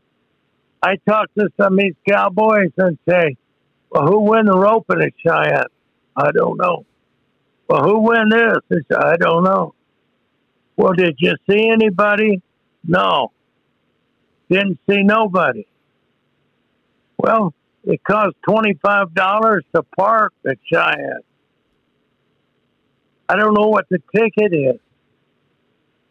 But you see there on TV this year, the bleachers used to be full of cowboys' wives and ranchers. There was nobody in the bleachers. They tell me a year or so ago, they quit giving companion passes away for guys' wives and stuff. I don't know that as a fact. Mm-hmm. Well, they don't want those guys camping around there all week like they used to, you know. The trailers and the rigs are too big. They can't handle all the traffic coming in and out, is what they told everybody. Yeah, they'll tell everybody anything. I was there when that jet wrecked and cut them bulls in half. Yeah, I forgot about that. The Thunderbirds was going to show up, and it was raining. Missed it. I was trying to get Jimmy Kahn and some of them guys up in the morning. I was on the balcony of that hotel. I heard these two booms. I thought maybe the Carnival's gas tanks had blown up. Anyway, that jet got to hydroplaning on that wet surface, and they throwed the fire to it. And that nose of that jet tipped down, and where they park all them people's campers, big parking lot, it went plumb through there and never hit a trailer. It went across the racetrack, went under them two bulls, and cut them bulls right in half. And hit the strip and shoots. And I got over there early, and the first boom I heard was the navigator in the back. Well, it shot him out pretty straight. He went over the corrals and hit the hot dog stand. Killed him. He still had his seat on. The other boom, the pilot went over the grandstand. He's hanging on wires in the arena with still his seat on. Well, that was the two rockets that ejected him out of there. So that was quite a deal. Yep. That's pretty. I never heard that story. Yeah, I thought remember I'd it. heard all them old Cheyenne stories. Yeah. I guess there's just too many of them. Too many. Hear every one of them, Jimbo. Well, I'll tell you one that I bought that stud horse up at Scheidler. There's not much up there, Right. And I was in the motel and I had my wallet and pistol stolen. And there's some people brought their kids up there every year. It's a one-armed bandits family. And they headed back to Oklahoma, stopped somewhere to have lunch. And they had one of them recessed windshields down in the hood. And it went to rain, and they turned the wipers on. Here come my wallet. They got a hold of Mom, and I wrote them a letter and thanked them. And then I got my pistol back about 10 years later. But they wouldn't tell me where they got it. I just laughed. Might have had two arms back then. Huh? That might have been the days when he had two arms. Yeah, that was. Just a kid. Yeah. Well, we got to get back to this Mount Rushmore rodeo. So far, the only person you got on there is Harry Knight. We done said Casey Tibbs. You didn't say nothing about that. And I said Binion, and you wasn't for sure about putting him on there or not. I'd love to see where they put Benny everywhere, but who's going to fund it? Well, that don't matter. We got to figure out who we're putting on it before we can fund it. Yeah, we're not going to pay. This is just going to be for fun. Yeah, this is just for fun. We're not really building the Mount Rushmore rodeo, but we just wanted to get who your opinion is, who should be on there. Well, they haven't brought up Casey, huh? Well, you haven't. You haven't. Well, Bushbaum was pretty good. He come from up in had a motel there at Mobridge for a while. They, Benny Binion,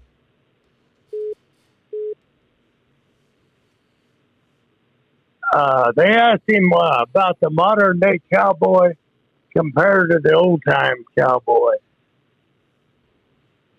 And he says, well, he just likes what kind of people they're raised from. There was no difference to him. But he knew there was a difference, but he wouldn't answer it that way.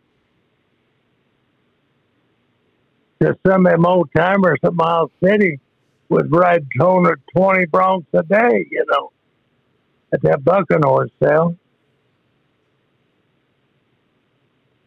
You ever been to the bucking horse sale in Miles City? No, something always come up. But I know a lot about it because those guys talk about it.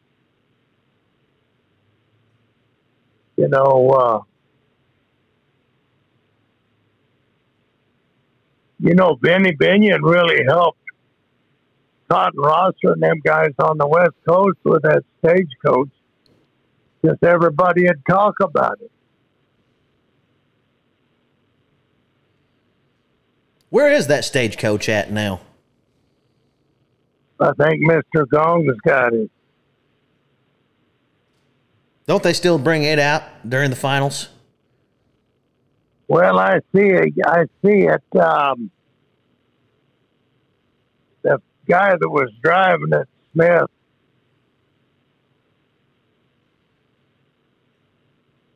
left Las Vegas and he had a gig in Denver. And they put a tape over Benny Binion's name, and it was Black Hawk, one of them gambling deals. And it was the Black Horses and Stagecoach. And Becky, the daughter, called me, wanted to know if I'd go over there and identify that coach. I said, now wait a minute.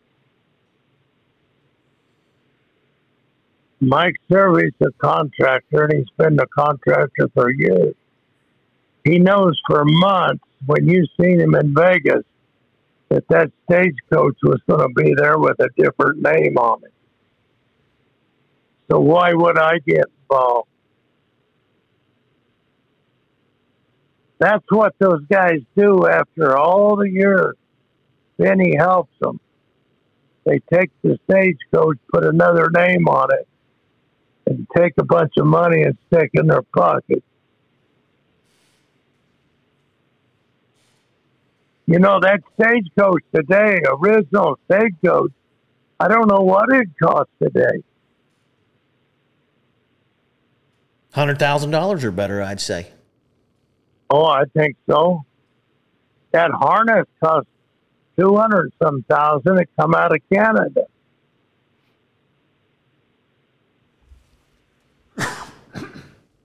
So, what's sure neat though, Jimbo?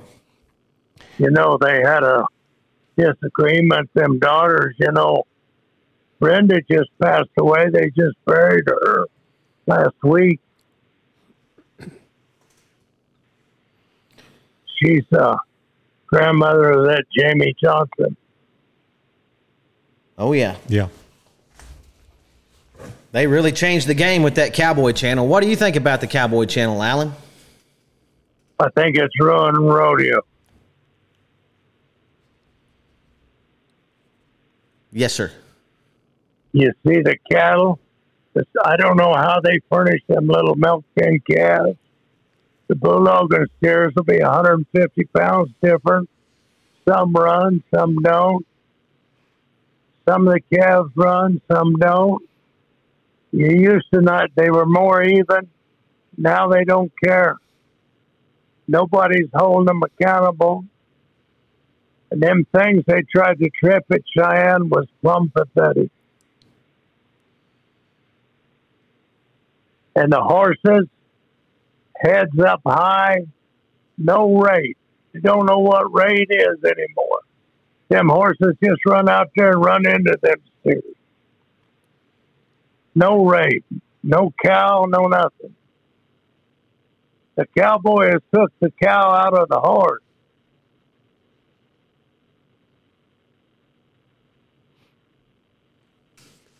Well, we know what Alan thinks of the Cowboy Channel. He don't like it. Well, I just think that I think when you take the crowds away from like Salinas and Cheyenne, Why would a guy go pay $25 parking ticket plus a ticket to get in there when he stay home and watch it on TV for nothing? Well, I don't know. The atmosphere of it. Get to see Yeah. it firsthand, the things they don't show on TV. Go to the carnival. That's what I used to do. I used to get lost over at the carnival. It's turning into the carnival. But here's what else I think about it. You know, kind of a celebrity deal, like when they went to Fort Worth, they wanted who around and all that. But you know, when you take this money away from towns like Cheyenne with nobody in the grandstand, you're losing the sport. And I heard that last commissioner, the Caterpillar guy, they never did say why they got rid of him, that Cowboys need to be like football players. They need to know who they are. Well, anymore, they don't hardly know who football players is. They're not going to make a bunch of Cowboys like football stars with this TV. When you take all the money away from the town, nobody in town for a week, I don't know how they can do that. You don't think it's going to make more people want to go to that rodeo after they see it on TV and they wonder what it's like in real life? Not anymore, because it don't make a difference to them. I'd much rather go to Disneyland in person than watch it on TV. Someone else have all the fun. Well, I think Mickey Mouse is out too.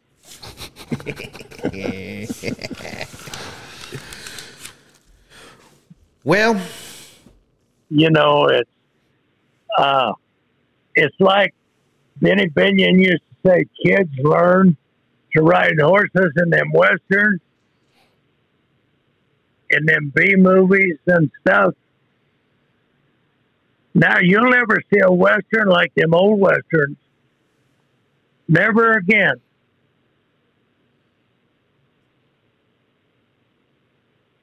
You like team roping, bulldogging, or steer roping better for yourself?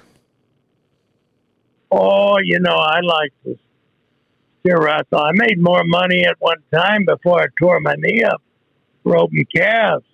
But, you know, back in the day, in Wyoming, it'd have all those big steer ropings.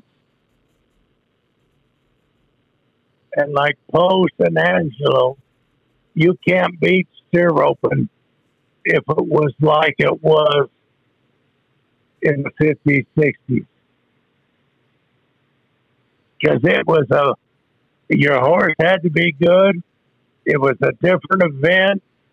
You had to, there wasn't no harem and scare 'em here and there. You had to go do something. Did you hear that Angelo dropped steer roping from the roping fiesta? I heard that. They're going back to the... Did you ever go to the bulldog in there when they were having it there and compete? No. But I tell you one thing, I seen one of the rich guys had a lot of horses. And I was going to say, well, let's see what kind of horse he's got at Cheyenne. Now, this was a 100-year deal. This is 26 years ago when I was there. Let's see what he's got. Well, he rode somebody else's horse. And first year, he went way past the bucking chutes, tied him down at 20-something. And I'd hear them phony people say, boy, you made a nice, smooth run. A businessman's run.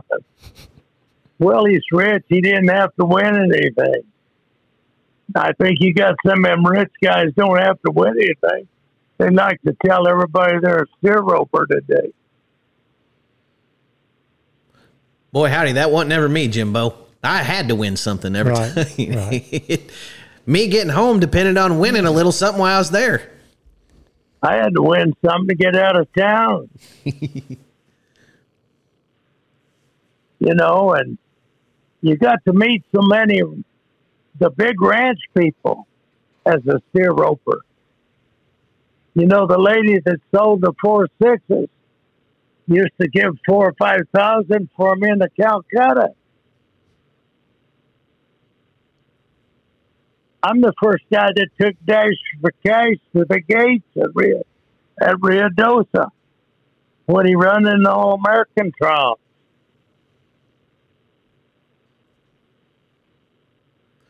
Well, what a life Mr. Keller's lived, Jimbo. About as interesting as anybody we've ever talked to, Alan. He is. There's so many little segments that we've just breezed by. We could talk for hours about that one thing, I feel like. Oh, I know it. Well, we could talk about when Peckinpah wanted me to go to police in Guatemala, back there when Olive North and all of them was there. We could talk about that one day. When are you going to come down to Pawhuska and see us, Alan? Well, I want to do that sometimes. The pig stand ain't there no more. No, pig stand's not there anymore, but... Yeah, there's something down there where the pig stand was. There's a trailer serving hamburgers. Yeah, but it's not the same. I know what you liked about it. I mean, I remember how it was back then. Yeah, I'll do that. I'll let you know.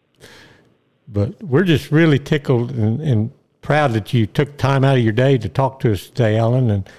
And I know there are a lot of people out there that really be glad to hear this podcast and catch up on what you've been doing and everything. And we just really appreciate it. I enjoyed talking to you, and good luck with the museum. Hey, let's get that Mount Rushmore of steer ropers from him, Jimbo. Maybe it'll be easier. Who's the best? Well, who would you put on the Mount Rushmore of steer ropers? Only 4 names, Alan. Well, 4 faces. You got Choate. No brainer. You got Tricky McLaughlin. He's right up there. That's honorable.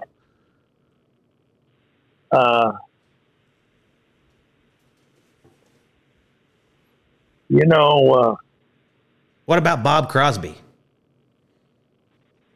Well, I wasn't around him none. I've heard a lot of stories about him. Well, I wasn't around George Washington either, but I think that his place on Mount Rushmore is deserved, so I don't know. Did you ever see Everett Shaw rope, Alan? Or was that way before your time? There was, I'm trying to think of this guy's name in New Mexico. Rode a bunch of broncs and stuff. About Sonny Davis. No, before Sonny, he drank quite a bit. What about Cotton Lee? Cotton Lee. I heard that he set the arena record at Cheyenne back, and he was faster than everybody for about 30, 40 years of it. They wanted him to check some screw worms in some cattle. I wanted to give him some good horses. He said, no, I'll ride these overall. But I'd heard a lot about Cotton Lee when I was a kid. Seen him a time or two. Ike Rude. You got to put Ike Rude somewhere. Definitely got to put Ike Rude on there. What about Guy Allen? Forget about him.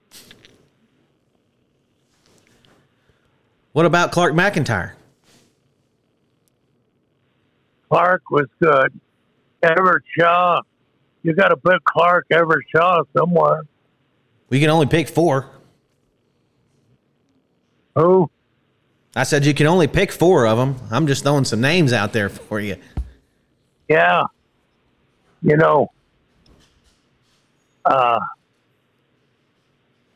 Everett Shaw, I watched him, and then he was always flagging at Cheyenne.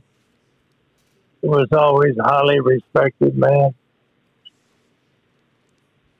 Yeah, he was. Well, it's tough to pick 4 names to go on that Mount Rushmore steer open. Well, there's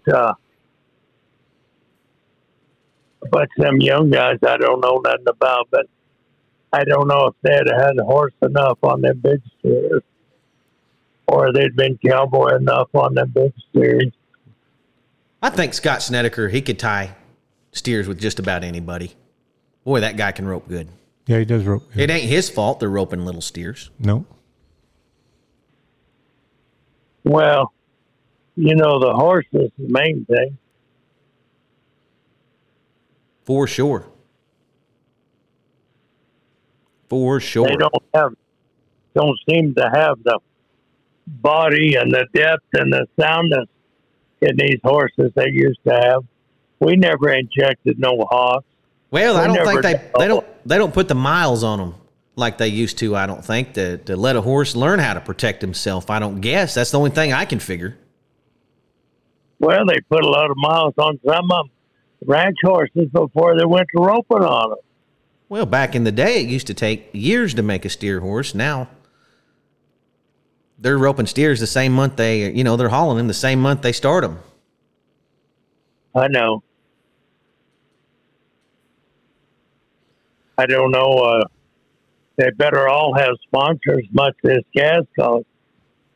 Isn't that the truth? Entry fees, the steer roping entry fees, they've always been pretty expensive, though, haven't they? Oh my God! When you had to send your money ahead of time to Post and Angelo and 600 here or half of it here and there, Ben you'd Johnson. have 5,000-6,000 laid out before you left the house. Back in the day. Heck, it's still the same way. You still got to send your forfeits off to all the big ropings. And then guess what, Jimbo? If you don't go, they keep that money. That's the reason they call it a forfeit. That's right. Well, what do they charge for cattle? I think it's about $55-$60 a run now, stock charge. Back in our day, they never charged a dime. Well, I think eventually they ended up having to charge a stock charge to keep, because the rodeo committees weren't going to pay the steer open stock charge along with everything else. So to have a steer open, that's what it ended up having to do. They've let some of these rodeo committees get too strong. It's just like, now listen, it's just like at Denver, I took them to court eliminating cowboys. This is a right to work state. And I tore up a knee. But the stock contractor wants less cattle. The judge said I could work the rodeo. Then the judge come back late at night and said I couldn't work the rodeo because other people didn't have time to get there for the slack the next morning. But he advised me to continue my suit in his court because right to work, and I'd won it. It was a stock contractor at Denver that tried to stop it so he could put it on cheaper. Now, I didn't want to sue the cowboy.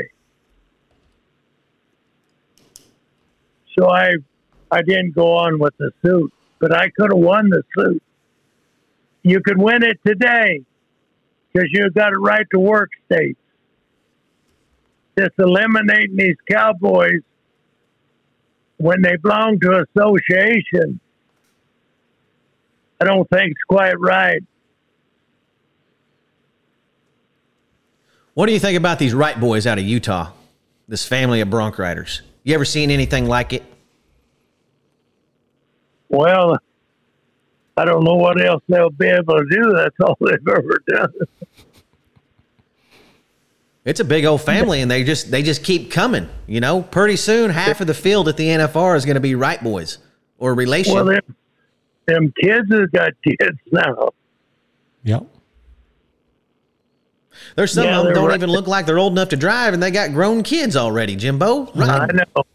They ride good, but I'm going to tell you something.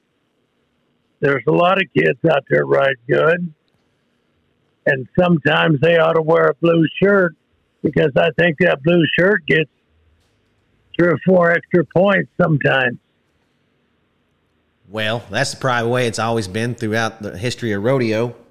You don't think they Well, gave Casey Tibbs a few extra points just for showing up to the rodeo? I don't know. It's going to keep getting that way, too. Well, they ride pretty good. They're pretty hard to deny. So Yeah, they sure do. I'm sure they do get, since they are superstars of rodeo, they do pay extra special attention to them when they go. Yeah, there's a lot of these young kids riding them broncs pretty good, though, nowadays. Yes, sir, there are. I could care less about the bareback riding. Well, I've never been a big fan of the bareback riding. Ever. It seemed like it was more of a Wild West show event because they, I don't know of any cowboy that they just went and jumped on a horse bareback without anything in their head, on their head, out in the middle of a pasture and try to break him. Just never heard of it. You got to get something on their head. I used to get in a lot of wild horse races, and I had to have a mane or a stick there in the mane. And I had me a little rigging one time, like the leather all of them got. Now they got that ungodly thing that sticks up there 10 inches. Yeah, it's changed a lot, the rigging. Every time they get a new tractor or something, they change it. I just don't know about that. I don't want to do it. I can tell you that, Jimbo. Every now and then there's someone comes along who's real good watching in that bareback riding. But I have a hard time getting into it. I talked to Nazi's mother. She works up there at the doctor's office I went to. And said you can't get the team ropers to agree on nothing. No, I've never hardly seen two cowboys agree on anything, ever, on how something should be ran. I'd like to see a slick horn catch in the team roping. They should go back to only slick horns in the team rope. It'd be a lot easier to judge. And it just clean their sport up a little bit. It's just too sloppy sometimes. They might take a little better aim. Yeah, have to get a throw. I really messed up. They had the steer roping finals at Pecos, Texas, and it rained. And I was in the lead by a minute something. And I've been to California team roping. And I figure eighted this last year, which was legal. And I'd forgot about it. I jerked the rope off, roped him again, and that bottom loop knocked my rope off. And Don McLaughlin was sitting there. He went before me. He said, Alan, that first rope was legal. I said, it's too late now, Don. Could have won the finals, Yeah. Well, one time I forgot to put my picking string in my belt, Jimbo. Still had it around my neck. Didn't you have another one? It wasn't to win the national finals, though. You're supposed to carry 2 picking strings. I know. I did. I had them both around my neck. Oh, well, both of them. Uh-huh. Well, that was. I never seen so many calves in my life misstrung with these nylon strings. Well, it's easy to do if you're seeing dollar signs and you skip a step on what you're supposed to do. And you got to be 7. Well, I was at Pendleton and Ike Road, was getting some cotton picking string tied up, and that's what I used all the time, cotton rope. Yeah, I remember those big cotton strings you used to use. They won't slip. Cotton rope won't slip like nylon. No, you put a big wrap and a half hitch on a lot of steers and they held good, didn't it? Hey, well, guys, let's talk again sometime. Okay, well, you come down and see us, too, if you can. All right, I get a chance, I'll do that. Thank you, Mr. Keller, for taking time out of your busy day to talk to us today. Yeah. We sure appreciate it. Thank you, guys. Take care. All right. We'll be talking to you All right. sometime in the future. Bye. See you later. Woo, Jimbo. That was a good one, wasn't it? Absolutely. You talk about some history. Holy moly. He talked about Baby Doll, the bulldogging horse right off the bat.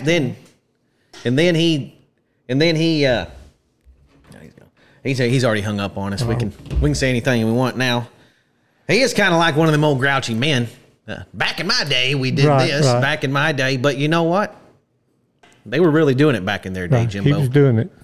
I mean, when you back up in the bulldogging and you have an 850-pound steer, and you have an 850-pound steer in the steer open, I mean, it was different day and time back then. Just totally different. You can't compare the two. But What- boy, what a history. What about All that. he loads up with Casey Tibbs and someone else in a convertible car It and just blows drives over them, that. drives them to Deadwood? Yeah, Can you even imagine that trip? I can't imagine. That was one of his first trips away from house, and he's with Casey Tibbs, I know it. headed to Deadwood to the rodeo. Who else was in there? He said Yeah, I forget who it was, but Major. He was a then major. he knew Lefty Rosenthal, and just all that kind of just like that was nothing, and shoot, that was famous. Him and Sam Peckinpah hanging Yeah. out. Holy moly, there was so many things that we wanted to talk about, but we had to keep moving on down Right, the list. right. We could have went into depth in a lot of that stuff. Absolutely. And being in on the ground floor of that Vegas NFR and all that, Benny Binion, hey, he said one morning he wakes up, him and James Caan, Casey Tibbs, they're Right. all laying around the room, and he trying goes, to get him up. He said, "I'm Yeah. trying to get him up." he's going and stretching on the balcony. Man, now, you talk about somebody needs to write a book. Now he needs to write a book. It's going to be a big one. It's going to be a long one. He's going to have to narrow it down to just a few chapters somehow. If he could only tell part of them Benny Binion stories. I know it. He was trying to tell all he could, but I imagine there's a lot in some of them stories. You just better off just keeping to yourself, Right. even to this day. Yeah, especially that Lefty Rosenthal stuff. Just go ahead and use your imagination on some of it. Yeah. But anyway, that's what we're all about, Jimbo, is talking to guys like that, because they're not making Alan Kellers anymore.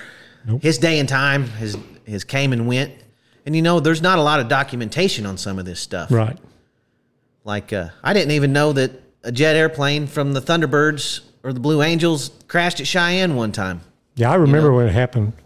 I wasn't there, but There's so many things that a lot of these guys have firsthand accounts on, and we just got to keep trying to preserve them, Jimbo. Best we absolutely. can. Yeah, that's like you say, that's what we do best, or what we're trying to do, and now we've got it documented, whether he writes a book or not. We've got a small percentage of it right here on. And you know what? No matter what day and age you're in, you can talk to any old baseball player or football player or wrestler or anything, and it was always tougher in their day, and they think that the guys these days have it a lot easier. But you Right. know why Oh, they yeah. do is because of these guys that came before them. Mm-hmm. Revolutionized the sport. And they kept revolutioning it, and we have what we have today.